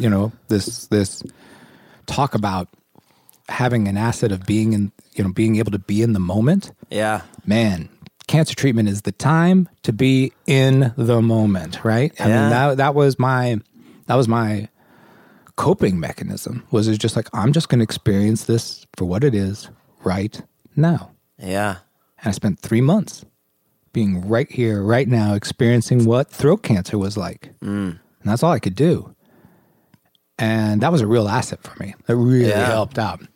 Because I never even really thought about what was ahead, why this happened. It was just like, hey, I'm going to experience this. Whoa. And I'm going to experience it through its challenges and through its pain. Yeah. And through, experience the side effects, all of those things. We'll just check it out. How about we just check that out? Okay, we'll check that out. That's it. That's how I dealt with it. How did it get discovered? Was it through symptoms? Yeah. Yeah. So, I had a definite lump on my neck and, was starting to get some additional symptoms like, almost flu-like symptoms, kind of feverish and those types of things. Earache, so it was kind of coming up the side of my neck and stiff jaw, stuff like that. And so I was convinced that I had a lymph node infection, an infection in my lymph node. And I thought, I'll just get some antibiotics and we'll take care of this. Because it definitely felt like, I was kind of flu. It was like an infection. Right. So yeah, me being Mr. Self-Diagnosis doctor, I was like, take myself to my primary care person. I said, hey, I've got an infected lymph node. Yeah. Can you just give me some antibiotics? We'll just deal with this and I'll be on my way. And she looked at it and said, I'm going to send you to a specialist. I was like, all right, whatever that takes. Okay, let's go. So I went to a specialist and they put a camera down my throat. And I'll never forget how matter of fact this doctor was, which actually was really reassuring. He goes, yep, there it is. And I go, what? He goes, yep, so you've got throat cancer. That's the tumor. That's at the base of your tongue. I can see it right there. There it is. So we know exactly what we're dealing with here. And I'm like, oh, okay. All right. That's the moment. So I guess it's not an infected lymph node. So, and he said, that's what it looks like, but we'll do a biopsy, which was a full-on surgical procedure, just to confirm. But it was like, it was really just kind of like, okay, and here's how we do this, and this is what happens, and okay, and here we go. And I go, well, I got some travel coming up. He goes, no, you're not gonna be able to travel, and so, and like I said, it lacked bedside manner. There was no emotion to it whatsoever, but it was so reassuring. Right. When somebody was just like, okay, this is what we have. Here's what we're gonna do. Okay, let's go. And I was like, oh, all right, I guess, okay, here we go, Yeah. So it was actually, gave me confidence that they knew exactly what they were doing. And coming home to tell my wife was a different thing. Right. Because my wife and my kids were probably way more emotional about it than I was. As a matter of fact, I don't remember ever actually getting emotional about it during the diagnosis or the treatment. I never... Really? Yeah. No, I never got that. I never sort of, wise me? I never felt that way at all. Yeah. Did you think about mortality? No, I didn't. I don't know if that makes me like weird or what. That wasn't part of that. To me, it was just like, here's how I viewed it. Yeah. And again, this goes to gratitude and grateful. I was ready for a challenge. Yeah. Isn't that weird? I was ready for a challenge. That's fucking sick. It's weird. It's so weird because I had in a cool way. I Sick, met the good. Yeah, okay. Not like gross. Yeah. I'd met the challenge at work. I'd done my thing at work, and I kind of felt like that challenge had been met. And now I was just maintaining. I was just maintaining things at work, and I have to say, I'm just not cut out for that. I hate the day-to-day maintenance of stuff. It's not who I am, and I don't do it well. Right. I always want to change shit. I always want to just do something different. And that drives everybody fucking bonkers, Quests. That's the way I was like, I just want to screw it. It's like, okay, this isn't good enough. Let's just change all of it again. And everybody at work is like, Chris, we can't change again. They were just, everybody got fatigued with me. Right. We just got used to the last change. Exactly. So I knew that like my time of, changing things around was done, and now I was just in maintenance mode. So my challenges had kind of been met, and I was pretty uninspired, I got to say, not by the students, not by what we were doing, but just kind of like just the maintaining the day-to-day. I was uninspired. I needed a new challenge. I knew I needed a new challenge. So when I got the diagnosis, I was kind of like, well, I guess that's my challenge. That's the challenge that I was supposed to have. I didn't know it was going to come in that form. Right. But it's time for me. Okay. Here's the challenge. Let's do this. Let's make this happen. So I never thought about it in terms of survival, not survival. Like I said, they gave me a great prognosis. So they never gave me anything to really be, they said, with this type of cancer, they did say it was stage 4 because it spread. That's all that the various stages means. It's how far it spread. So it did spread into my lymph nodes. It did spread around and everything. But stage 4 isn't necessarily like a death sentence. It just means that it spread. Okay. But they're like, yeah, we treat this, and your prognosis is about 85%. I'm like, shit, I'll take that. That's awesome, as opposed to if the throat cancer came about because of smoking or alcohol, the prognosis was not good. Mm-hmm. And so mine was not smoking or alcohol related. And so the prognosis was good. And so I was like, all right, here we go. let's do this. I clearly needed a challenge. Let's do this challenge. Yeah. So that's how I went into it. So it wasn't ever there was never a weepy. Right. What was me? Life is unfair. Never. It just never happened. Huh. But it was emotional for my wife and Yeah. for my kid because they, it's no fun watching somebody that sick who can't get up off the couch. Right. That's no fun. And so I almost felt more like a burden. But quite frankly, I couldn't move, but I was just stuck on the couch and I looked horrible. It was awful. And so it was probably hard. I know it was harder for them to watch that. Right. And to see that in their house for so long that they had it worse than I did. Yeah. Did you find it challenging to watch them going through their own experience while you're going through this experience?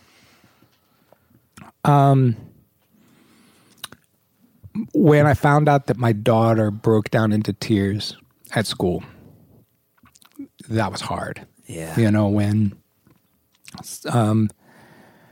she just couldn't kind of keep it together any longer. And she's a strong kid and Yeah. she just outwardly wept at school. Yeah. And I had to talk to her about it afterwards. And that's, somebody had told me, I can't remember who it was, but they were so smart. They said, remember, it's not you that has cancer, it's your family that has cancer. Everybody, this is everybody's deal. And that was really wise because I would definitely be that type of person to go, oh, don't worry, I got this, it's mine. I would definitely be that type of person. Right. But whoever told me that was so wise because it does impact the whole family, period. Right. And when I saw that it was impacting my daughter in such an emotional way, of course, that hurt me. Yeah. And my wife has a great coping mechanism because she's, again, the organizer. So she's so practical. Oh, well, we'll just get your medications lined up and here's your doctor's appointments and here you go. And, it's like, Yeah. so that's how she copes. Yeah. And again, thank goodness. Right. But yeah, it was, that's probably definitely when I got Yeah. the most emotional. Did you find, was it challenging to accept the support around you? Maybe I'm projecting. Yeah.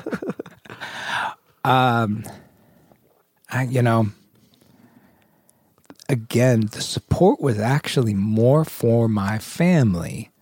I just had to lay on the couch and heal, right? I mean, what else did sometimes I got overwhelmed with really well-intended of emails and texts of well wishes and hey, I'm just checking in on you. And I'd get like too many of those. Right. And I know that sounds completely ungrateful and No. a little dickhead like. But I think you're allowed to feel however yeah. Well, I mean, when you're that sick and you can't really respond. Did you feel pressure to respond? little bit, but I Yeah. kind of got over that. Right, Again, right. it's just like, I hope everybody understands I can't get back to them. Yeah. And thank them and, Right, yeah. give them an update. Everybody's like, hey, give me an update on what you're, I'm like, I Yeah. don't have the strength to Make me feel okay about you having maybe cancer. that could have been it, but I just couldn't stay on. So I got a little overwhelmed with that, but like I said, kind of Right. put that aside. That's valid as hell. But, you do find communities that do beautiful things that you just didn't expect. My wife's work, who deserves a shout out, Harvard Westlake, their families got together and brought us meals 3 times a week, every other day for 3 months. And these meals weren't for me because I couldn't eat. They're for my family. Kept keeping them afloat, keeping Right. them from having that extra burden. And I was Right. just so touched, every other day, somebody would arrive with just this huge thing of food. And it was touching. It was really moving. And Yeah. again, knowing that wasn't necessarily for me. That was for the situation. That was the support and the love Right. from the whole thing, and the support and the love that my wife has earned, and she needed help. And it brought out the best in people. It really did. So I was very, that was great to observe. Yeah. What was the sort of like process of, was it chemotherapy? Was that? is daily radiation and chemotherapy. Okay, so I guess I just don't know much about. So what is So, radiation? okay. Do you go in a big old box, big microwave? Yeah, kind of. Yeah. So yeah, you lay on the table and they make this custom mask for you. It is so cool. So there's what's that anti-superhero? Venom. Yeah. Okay. You look like Venom. And so what this mask does is it bolts you to the table so that you're in the same position, exact position every single time. So that when they shoot radioactive beams at you, it goes and hits the same place every time. Right. So you're in this mask and you develop this love-hate relationship with this mask. Right. And it's been molded to your face and you literally get bolted to the table. You hear it go pow, pow, pow as they're bolting you to the table. Yeah. And then this machine goes around you and is zapping you right in the throat at this really precise thing with just, laser beams of radiation. It's just burning the tumor out. Can basically. you feel it physically? Not while it's going on, Can you but hear it? afterwards. Yeah. Oh yeah. It's kind of spinning around your head Right. and everything. Can you hear the lasers? Laser beams. I'm getting too sci-fi. Yeah. about it. Yeah, exactly. And so it kind of spins around your head. Okay. And then 15 minutes, you're done. So then you get up and that's your daily radiation. Yeah? Okay. So I had to do that every day. So they were relatively short doctor appointments? Very short. No, it was very much a routine. It was just like, okay, Show come up. in. They go, hey, Chris, hey. And they get your mask out and bolt you to the table and fire you with laser beams. And then they send you on your way, Right. So I every day. And you start off by kind of going, oh, this is no big deal. First week, I couldn't feel anything. And then the second week, you're like, I'm starting to feel this a little bit. And then about week 3, man, the inside of your throat is on fire. Yeah. It is burning and killing this tumor that's inside you. And it's not, Yeah. it's just wiping out everything that's around it too. So that's awesome. So it just, Yeah. and it peaks at the end of radiation. And so you've got the worst part of it after your radiation is done. That's when it actually it sits in your system and sits there and grinds it out and everything. So that's awesome. It was a good time. So a lot of pain. Man. Yes. And then chemotherapy is a drug that is sort of designed to amplify the effects of radiation. So it's an amplifier. Okay. And it keeps the tumor from spreading as it just kind of shrinks it and everything. But it takes the effects of the radiation and boosts it up. It's like puts it on steroids, right? But it's a chemical thing. So they put it into your veins once a week and you sit there for 4 hours and it just kind of drips into your system. And then you just are like, oh my gosh, what is in me? So then you got that. You get this wonderful thing called chemo brain. And chemo brain just doesn't allow you to think straight. It's like you're out of it, completely out of it. And I had to choose a chemotherapy based off of its side effects. So that was always a funny conversation. My chemo doctor was like, well, you got this shitty option or you got this shitty option.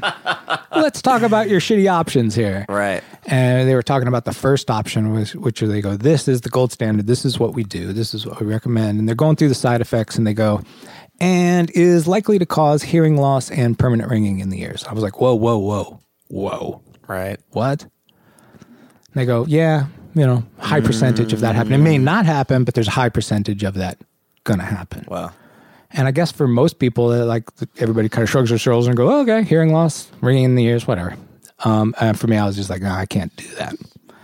So I changed to a different option.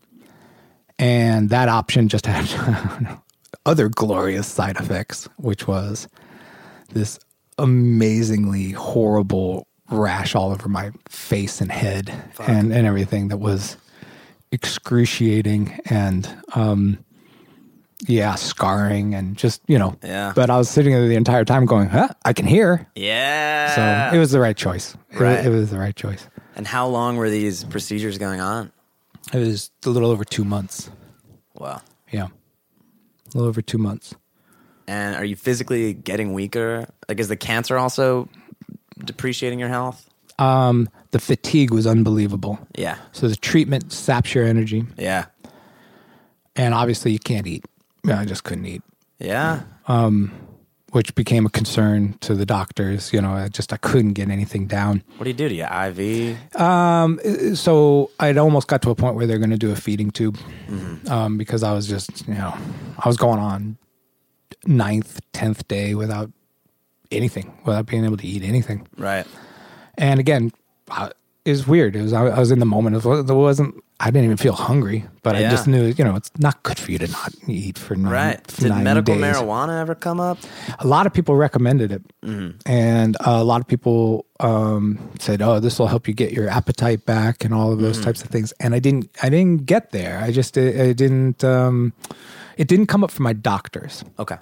If that's what you're asking, I don't think the doctors go there. Oh, yeah? I could be wrong, but my doctor sure didn't go there. I loved my doctors. I thought they were awesome. Yeah. They're fantastic. But I was also a little, how do I say, curious, maybe not disappointed about how fast they threw prescription drugs at me. Yeah. Oh, you've got pain? Here's oxycodone. Yeah. They just throw it at me. I'm like, oh, Wow. I don't really want that. And they go, well, that's, if you hurt, you just take this stuff. And I'm like, I don't know, Yeah. And Especially now with some of the court cases going on. And dude, it's fucking wild. And so I'm, I did, I that is got, crazy that they're like, here's heroin, but like pot, like, I No, don't know. we don't even about bring that into the conversation. That's up to you to decide, So yeah, I don't think it's part of their kind of routine procedure. And so, yeah, things got to a point where I was, taking some oxycodone pills, and I could feel the pull. You feel it. Yeah. And I'm like, oh, wow. Yeah. This is not good, Yeah. I have some burns on my leg from a hot cup of tea that I spilled, and I went to the emergency room, and I have like opioid addiction in my family and stuff. And when they gave me the Dilaudid, and it kicked in, and that was my first opioid, and I was like, I get it. Yeah. Oh, yeah. I was like, this is why people like this. So it's tricky. Yeah. And then they threw me some pain pills, and I was like, I don't want these around. Yeah. Terrifying. Yeah. Yeah. No. But also necessary if you're in a lot of pain. It's one of those things. Yeah. Where it's just like, well, I'll go as long as my threshold, and I think I got a high threshold for it. I'll go as long as I was like, I just gotta. Yeah. And then you take them and you go, oh, wow, this works really good. Yeah. That's the problem. Did you watch TV? I watched way too much cable news, man. I was, because I couldn't, I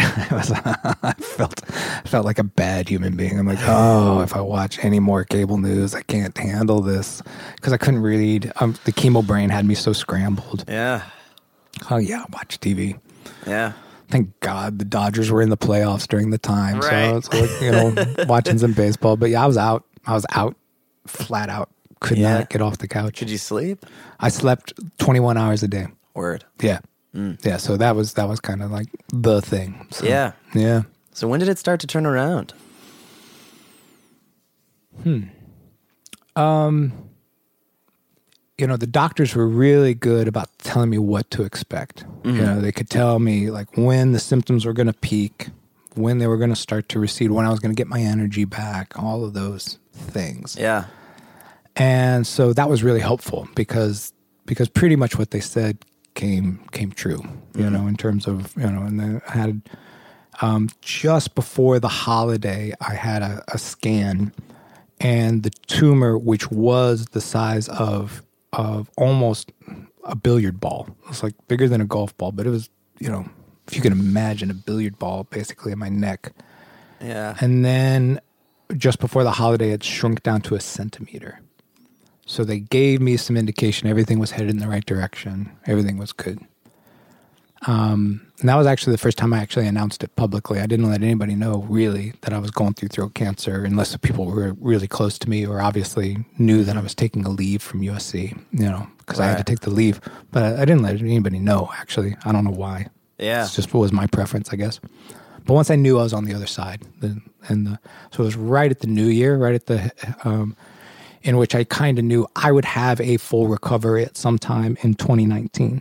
And it was actually not too long ago, 3 weeks ago that my doctor we did another scan, and she declared me cancer-free, meaning the tumor was gone. Hell yeah. So that that was about the arc.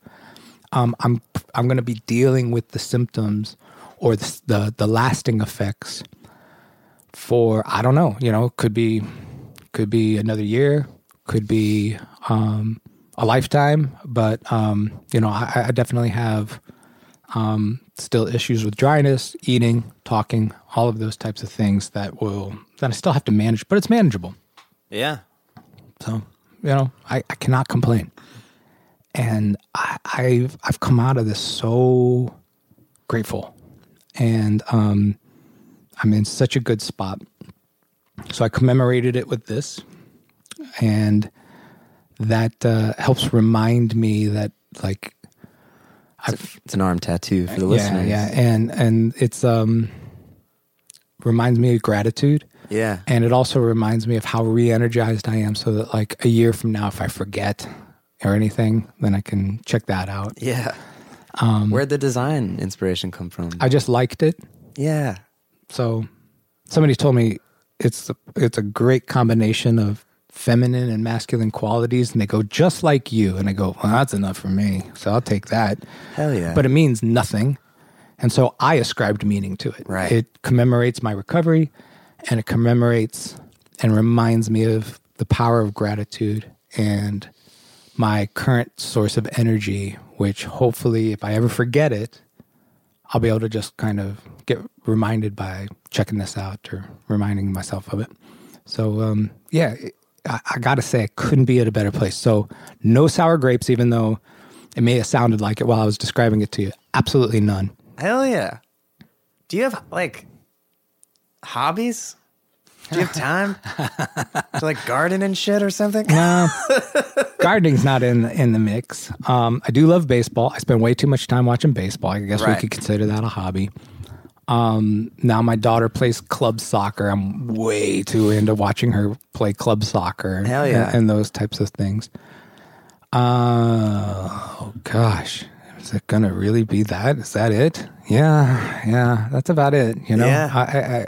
So it's, I mean, imagine between being a dad and, yeah, being my a life is professor. full. My life is full. I certainly wish I could read more, those types of things. But it's flat out hobbies. Like, no, I don't get a chance to, like, go repair motorcycles, those types of things. So yeah, I do, I love traveling. Yeah. I get completely restless and irritable if I'm not in an airport every 3 weeks or so. Yeah. So I have to travel. Hell yeah. And so call it a hobby if you want, but I gotta go. I gotta just kind of, like, do that traveling. So right. Yeah. Hell yeah. As far as, like, the world of pop goes right now, are there things that are sort of, like, super exciting to you that aren't getting enough attention, or just sort of like the state of affairs right now for artists and things? Yes. The vaguest question of all time. Absolutely. Absolutely. Well, let me start by... I think you're in a unique place where you're, yeah. I am. Yeah, I feel like my experience has kind of put me in this, like, very rarefied air, like this kind of cross section between, future artists and where they might fit into the industry and all of these types of things. And, and I don't think a whole lot of people have that perspective, and I really value that I've got that sort of, I don't know, perch a little bit on all this. Here's what I like. The ocean of opportunities and the ocean of music that is happening, I think, is actually really great. I got to be honest, I've never heard better writing, better production, and better music than what I'm hearing now overall. When we take a look at the gigantic ocean of music, I think, hell yeah. I think the level is incredible, actually. Absolutely incredible. Completely runs laps around when I was in my prime doing the same thing. It's just an entirely different level. I go back and listen to old records and all these things, and it's like you can't even touch it as to the level now. So that to me is like, okay, we're in good shape. Music is that's just such a high level, I guess. And That's cool, man. yeah, and That's I a love cool to, perspective. I love to see the arc Yeah. of it and all of those things. A lot of people are like, man, back when people wrote real songs, you know, there's a lot of Yeah, that. no. We wrote a lot of crap, you know. Yeah, there was, but I think a lot of that's nostalgia. Yeah. A lot of that is not really sort of putting ourselves back in the shoes of, you know, it's like, okay, let's really compare apples to apples of Right. the music we were making when we were 23 and 24 and the music that's happening when they're now 23, 24. It's like not even close. It's, I think, again, I'm looking at the wide ocean that is music, Right. not just sort of what's limited to a mainstream industry, you know, charts, Right. for example. So to me, that's really encouraging. And if we keep kind of chipping away and fighting the fight, you know, we might actually be able to monetize this, you know. Right. There's been, you know, one step forward, a step back, one step forward, a step back kind of thing. Yeah. I just gotta believe that the good will win on this. I think everybody will believe that if we screw the music creators, then we all lose, right? I mean, Right. then if there's no incentive to write a song, then everybody's just going to go away and everybody loses, right? So we've Yeah. got to take care of the artists. I think common sense, I think will prevail. I have faith in that. Right. And I have faith that the music creators are now starting to speak with a certain voice that they just can actually say, we're not going to stand, this is what we need. And I think that will continue to make an impact. So I'm optimistic. I really am. Yeah. There's not an industry in that sense where there's millions of dollars any longer, you know, so, but I do want really great music to be able to survive. Right. And I know that a lot of artists would be just fine making ends meet and playing the music they want. Yeah. And, you know, that's what they want. Yeah. I don't work with any artists who are like, I want to be millionaires. I don't think that's in their conversation. Yeah. They're just like, I want to make music that's meaningful, that Right. reaches people and challenges people. And Yachts are nothing. Yeah. But if there could be like a robust, like working class artist. Oh man, and I'm optimistic. I don't know quite what that's going to look like. Yeah. I have to admit. I have to admit, I'm not quite sure exactly how that's going to settle. Right. But like I said, music creators are starting to speak with one voice, and I think that's what's going to make the difference. That's going to move things to where the people who are pushing these tracks out and then getting the revenues back are gonna have to respond to it. They're gonna have to respond because it's gonna impact them, Right. You know, and that's how you actually, you know, for better or for worse, you got to impact their bottom line. Yeah. And so I think that once they start feeling it, they'll make some changes. Yeah. He says optimistically, you know, I hear myself say that and then I just go, come on, man, you're being naive. But I don't, no, Yeah. I think that it's possible. Yeah. That being said, I think also if we're really looking at, I'm listening. I just got to research one thing real quick. yeah, current popular music is going through a bit of an identity crisis, in my own opinion. You know, Yeah. when we actually look at the charts, I think it's kind of interesting and exciting. So 2017 was a landmark year. 2017 was the year that hip hop took over from pop as the most prominent, with the most prominence on the Billboard charts. So that's a big deal. Right. Right. That transition of hip hop overtaking pop. And from then, you can actually kind of see this morphing of styles. You can kind of see the industry reacting to, okay, well, if that works in hip hop, then we're going to do this. We're going to do this. You know, Right. and you can start to see it. Yeah. So you do start to see things even that you wouldn't expect. Song form is changing. The occurrence of chorus first is now a huge trend. Why? Hip hop. The lengths of songs are getting shorter. Why? The influence of hip hop. This is, by the way, this is my own theory. So I love you it. know, yeah. That's what I'm asking. So for. yeah, it's so you can see that now the industry itself is actually kind of responding either subconsciously or very consciously Right. to this shift, kind of like, oh, well, if that's what the kids want, then we have to do this, or that. Right. And I think the really wise person, not me, but the really wise person could have predicted Ariana Grande's Break Up With Your Boyfriend tune, which is a hip hop tune, basically. Thank you, next. But no, it's Break Up With Your Boyfriend, I'm Bored. Oh, okay. Is flat out, it's a hip hop tune. Right. You could have predicted that tune would happen back in 2017. You Right. could have predicted, oh, okay, I see the writing on the wall. Things are getting influenced and checked. And I'm not saying that that's a bad thing. I just think that there's this kind of interesting mixture that's half being driven from the business side, half being driven from the creative side, all of these Right. kind of things that could settle into something pretty interesting, Yeah. I think. Yeah. Or not. You know, we'll see. But that's what I'm seeing right now currently is like this kind of like, okay, we got to respond to that. We have to respond to 2017. That's what I'm seeing. Right. Have you ever talked to Jonathan Taplin? I have. Yeah? Yeah. I feel like I read his book a couple years ago on Alex Pacino's recommendation. Yeah, man. Yeah. Move Fast and Break Things. And it just goes right along with the things you're saying about, industry sort of monopolies and duopolies, like undermining the creative working class and things. Yeah. Well, yeah. They always have, though. Right. Right.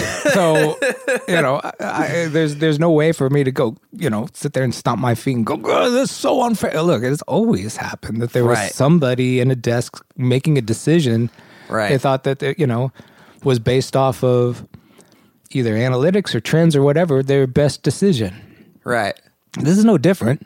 Yeah. I guess At least I don't see it as Right. any different. I think one of the points that he makes in his book is that the gatekeepers sort of in the past would invest directly in artists, like whether it were record companies or whatever, and you don't That's see true. that from Google, Facebook, or Amazon. That is true. Yeah, that's true. But he's a fascinating dude who also Yep. speaks very hopefully about the future. Yeah. Like yourself. Yeah. No, he can see that it's all one just ginormous kind of clusterfuck that's going to undo into something interesting. And I agree. Yeah. I definitely agree with all those things. Yeah. The investment into art, again, what a confluence of stuff that took place. It's like, all right, congratulations, artists. You now have the technology to make your own music. Okay, good. That means we don't have to pay for it anymore. Okay, you bring us finished tracks and then we'll just, exploit the hell out of it. Right. So it's like that double-edged sword. It's kind of like, isn't this technology great? Oh, shit. Now I can do, I get it. Now everybody sees that I have to record my own music. Nobody's going to invest in this. It's Yeah. up to me. You Yeah. know? That's cool in the sense that, hey, great news. It's up to you to record your music. Awesome. Right. And then you can look at it from the other lens, which is like, oh, it is up to you Right. to record your music and deliver a finalized track, and they'll take it from here, that kind of thing. Yeah.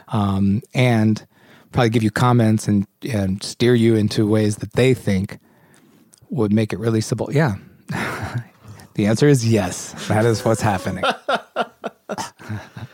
Man, that Chris Whitley record that you recommended to me when I met That you. was a while back, man. It's a while back. I think I probably met you when I was like 16 or 17. Yeah. I have to say that's when I knew you were a special kid. I'm going to use the word kid at that time. You were in high school. Yeah. You came up to me and you were just like, what album do I need to listen to? I was like, wow. I can tell that you're asking this not out of just exercise, that if I actually tell you, you are going to go listen to this record. I can't believe it. You really got my attention with that question. I remember so specifically because I was on a choir trip in high school the year after that.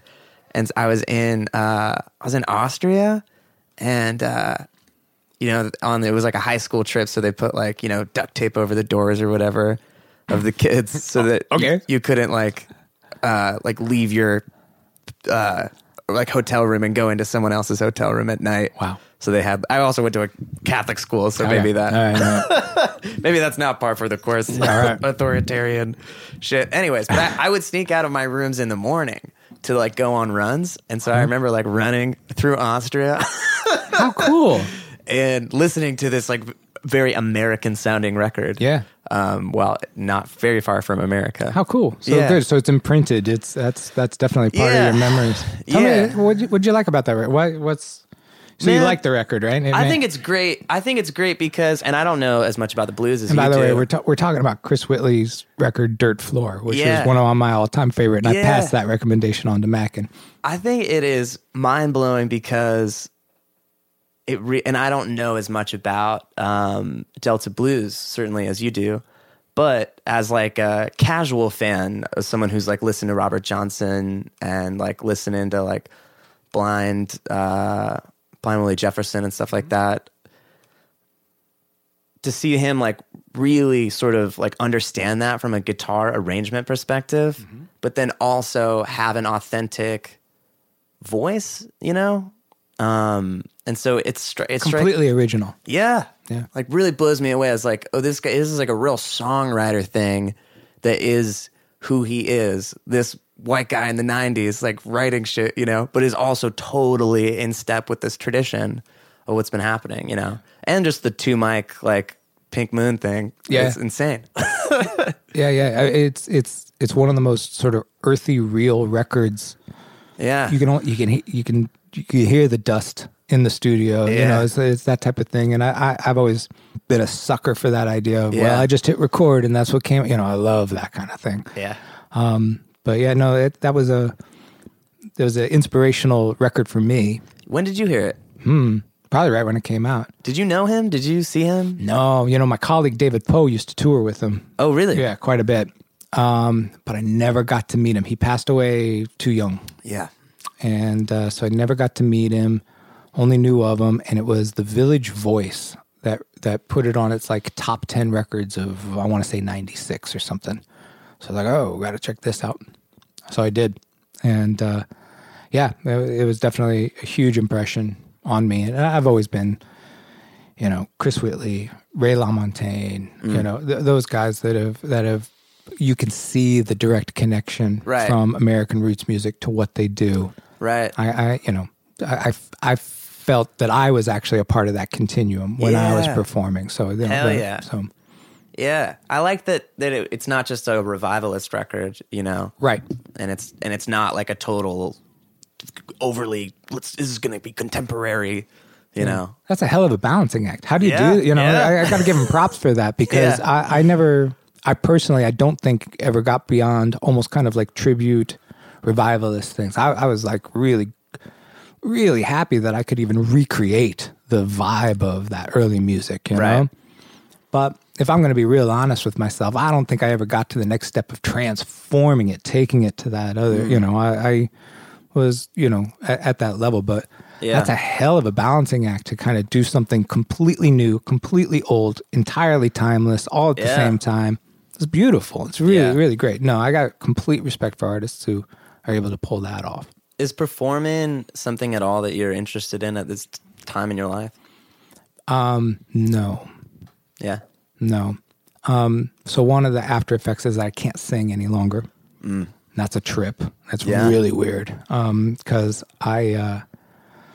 the pitch reference in my throat is gone. So I think I'm about to sing a pitch and I have no idea what's going to come out of my throat. It's Whoa. weird. You know, so after being able to like match pitch, Yeah.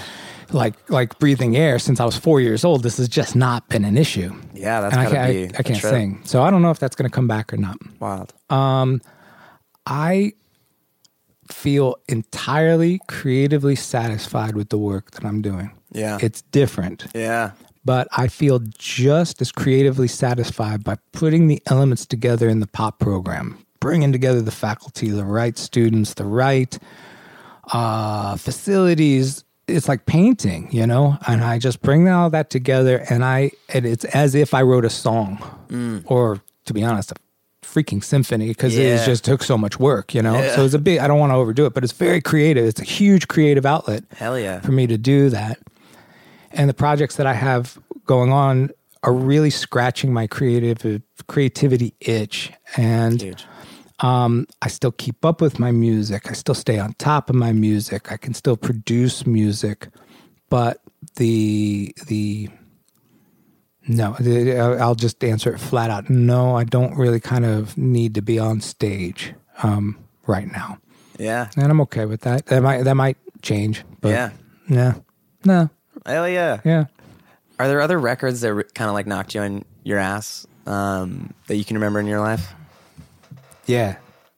As he scans his record collection, right over here. There's a few records that I've always noted that when I put it on, I can't help but listen to it from front to end. Yeah. You just can't listen to a single track from him. I was always a Peter Gabriel fan. Right. So Peter Gabriel's So and Peter Gabriel's Us is like that. I just go track 1 through track 9. Yeah. And I listen to the entire arc of it and the entire experience of it. And so I always note those types of records. Now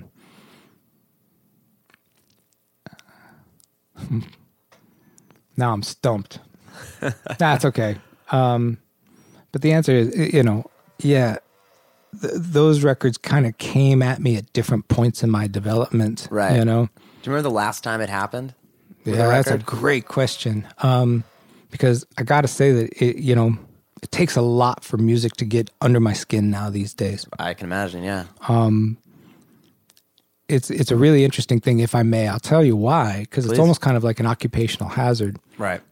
I get emotionally connected, and this music, it gets under my skin with the stuff I work with my students. Right. Because I'm part of that creative process in a weird sort of way, Yeah. in my own role. Yeah. But I'm invested. I'm personally invested in that music, and that's what I get emotionally connected to. Right. When I hear something on the radio or hear something for the first time, it's like years since like something really reached out and grabbed my attention. Yeah. And the last record, yeah, I can't remember what the record was, but it was a track. It was a Ray LaMontagne track, and it was circumstantial. It was just the right timing. I had got done working at in New York. The FedEx guy's going to ring the doorbell. And should we? Yeah. All right. What were we talking about? I think we were talking about Oh, records that. yeah. Speak to This was less of a record. It was just a song, and like I said, it was because of the circumstance. I was working in New York, and we'd been there for a long time, like 2 weeks. So I was out of sorts because I was just away from home. And it was not a good 2 weeks. It was really challenging. I don't know why it was, but for some reason it just was a hard 2 weeks. But before I got on the plane, I downloaded the latest Ray LaMontagne record and put it on and dialed up the first song that came up. I think I put it on random shuffle, and the first song that came up is called "New York City's Killing Me." It was just this incredible, beautiful song about the how hard the city was from his perspective. But I had just lived it for 2 weeks. Yeah. And there I am on the plane, and just tears are just streaming down. I'm just like, I was just a mess because somebody somewhere just had to kind of like share in my experience at that time. And it happened to be Ray LaMontagne with this city, New York City's Killing Me. And yeah, I kind of wish that I had more emotional responses to music like that more frequently. Yeah. I feel the same way, oddly. Yeah? Yeah. Yeah. And then I'll cry at the dumbest shit. Dumbest shit. Like the apex of a Marvel movie, and I'll be like, fuck, Thor. And then another. Yeah, I hear you, man. I completely hear you. But but then I watch. I'm at the senior showcase. Yeah. Great show, by the way. Oh, thanks. Again, I don't do anything except for just like put the conditions together to make it happen. But I know where like these kids started and Yeah. where they ended. Yeah. and I see when they all of a sudden light up a room and all this stuff. And, I'm sitting over on the side trying to keep it together. It's like, I'm not crying. I'm fine, And it's weird. I've always wondered if I lose perspective a little bit. Because it's like, is that a good song? I don't know if that's a good song, but I'm really emotionally attached to it because of the people involved. Yeah. Because of what I saw them go through. Yeah. Because it means so much to me. For sure. So it's really interesting. You almost have to put that filter on. It's like, but wait a second. Now, is that actually a good song or not? And then I guess in the end, I don't overanalyze it because it doesn't matter.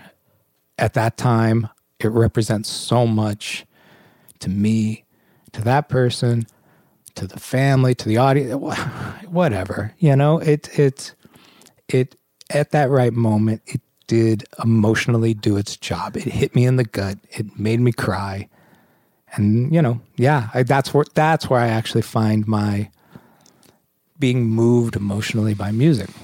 Hell yeah. And that seems like very pure and rad. I guess it is what it is. I'll keep an eye out for... I mean, what else is music for, Right. I'll keep my eye out for commercial releases that still hit me that way. Yeah. Because I'm sure they're out there.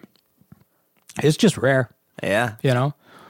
But I'll be, I'll listen to whatever you put out and I'll just be like, that's pretty good. It's okay. I keep it together and everything. Because again, I can't say that I'm have nothing to do with the songs that you write. You write those songs. But I don't know why I feel a part of that story. I guess I feel a part of the story, Of course. And so I get connected. I can say that from my perspective, that going into your office every week for a few years. Yeah. And ironing out songs. Yeah. So it's like, it's not like I actually, as a matter of fact, it's not my job to write the song. That would be overstepping my bounds to like jump in and start co-writing. That's not my job. My job is to, nudge, cajole, shape, move it forward, Coach. I'm a coach in that regard. But I get way too connected. I mean, and you're like one of, a few hundred I feel that way about. Yeah. And it's deep. It's extremely rewarding. It's fantastic. Yeah. Yeah. Hell yeah. Yeah. Yeah. So my life is rich in awesome music that moves me. It just rarely gets played, and I rarely get it from the commercial side of things. Yeah. Yeah. Well, man, I just admire the hell out of you and the way that you move through the world and the way that you've lived your life. And you're such an instrumental figure. I think I was talking to Reese Finley about this, and we were just like, this guy has affected our lives way more than anyone else. Like, I think about literally my entire life right now and everyone that I know, and it all, can be traced back to you doing the work that you do. And so I know I'm not alone in appreciating that. Boom. So, I thank you. I mean, I hear those kind of things, and I'm just like, oh man, I guess, I just kind of want to go, well, thank you for letting me be a part of the ride is how I feel. So thank you for letting me know. Yeah. And I'm always humbled to hear that kind of stuff. But like I said, I do feel lucky that I just got, a seat while we were going through all of this, and it's interesting. The school thing is a lovely thing. It's fantastic. I believe in it. I really do believe in education and what you get out of it and everything. But the whole 4-year degree thing is an artificial timetable. And once graduation happens, I still like feel this, right. And that's gonna stay with me for and some of my students choose to stay in contact. Some don't, and that's completely perfectly fine. But man, I love being. I never think of it as like a part of the ride has no timetable. The ride has no destination. The ride has no end, because I get to watch you guys, then move into the next phase, and then the next phase, and then the next phase. And if I'm lucky enough, you might call me along the way and go, hey, so I'm thinking about this. What do you think? And I, give you my opinion, and then I'm part of the journey again, and it's unbelievable to me that I'm found myself so lucky. Hell yeah. Really lucky. Hell yeah. That's so exciting to hear. And I know that there are more like stops along the path. Like Yeah, dude. Exciting quests on the way. Man. Yeah. It's like I said, I've never felt, the last time I felt this energized and this inspired was when the pop music program was developed and launched. I can tell you up front, I'm turning 50 years old this summer, and I feel like I'm just getting started. And that's a wild feeling. Yeah. To actually like kind of go, wow, I'm turning 50. All right, let's get going. I've never, it's been a long time since I've had this kind of energy. That's So inspiring. yeah, I'm ready to go, man. Yeah. I'm ready to go. Is there anything you wish you knew when you were 23?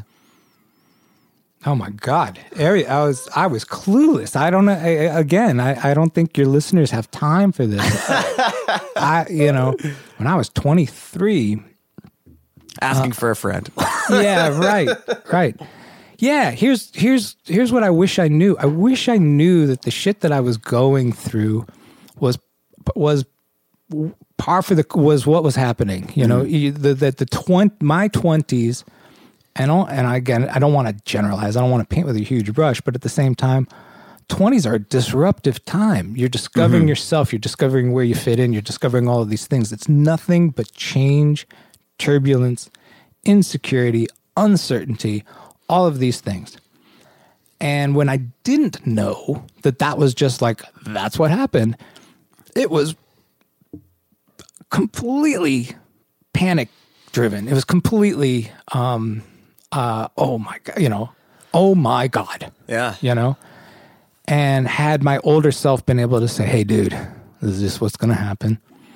Enjoy the changes, ride this out. It kind of relish in this sort of hanging on by the seat. You'll figure this out. You're going to actually find yourself in and around when you turn 30. Don't worry about it. If somebody could have looked back and told me that 20s, particularly 23, is all about instability, then that would have given me at least a moment to sort of exhale and go, okay, there's nothing I can do about this instability, but at least somebody told me it was about being unstable, figuring this out, finding my path, and all of these things. Again, without generalizing, it was like, I've seen that 20s are that instability, figuring this thing out. 30s start to kind of actually get your legs underneath you. 40s, you actually get good at what you do. And I'm about to turn 50. And it's only been an upward ramp, right? So 50 should be pretty cool. Hell yeah. But yeah, that's it. Yeah, I was clueless, man. Looking back, it's funny because you 23. Is that why you asked? Yeah. Okay. Because if I were to compare it, you've got your shit so much more together than I did at that particular time. Well, who knows? Right. So I think it's all perception, right? Right. Because at that time I was even working full time. I had a full time job. I was, paying bills, all of these things. I think I was engaged to be married at 24. All these things. You may have looked at me and gone, "Wow, that dude got his act together." Right. I did. No. Right. Not at all. Yeah. It was just. It wasn't. I didn't know who I was. I didn't know why I was making certain decisions. I was, all of these things that was still to come. So, and I look at you, and I'm just like, oh, that dude knows knows who he is, knows where he's going. He's got his shit together. Hell yeah! I'm gonna bounce just that clip and just listen to it on a loop in my car. But I guess it's all like perception, right? Yeah. Other people, everybody looks like they got their act together, and then all inside, none of us do. And, that was nice to be reminded of that. Yeah, Chris, you're a prophet, Dude, man. Oh man, Can't thank you enough. This has been the best. My pleasure. Hell yeah. You're the best. Oh, Yeah. Dude, thank you for being so honest and like just opening up and having me in your home and accepting this invitation to have this conversation. My pleasure. My pleasure. Heck yeah. Anytime. Word. Okay. Thank you, Chris.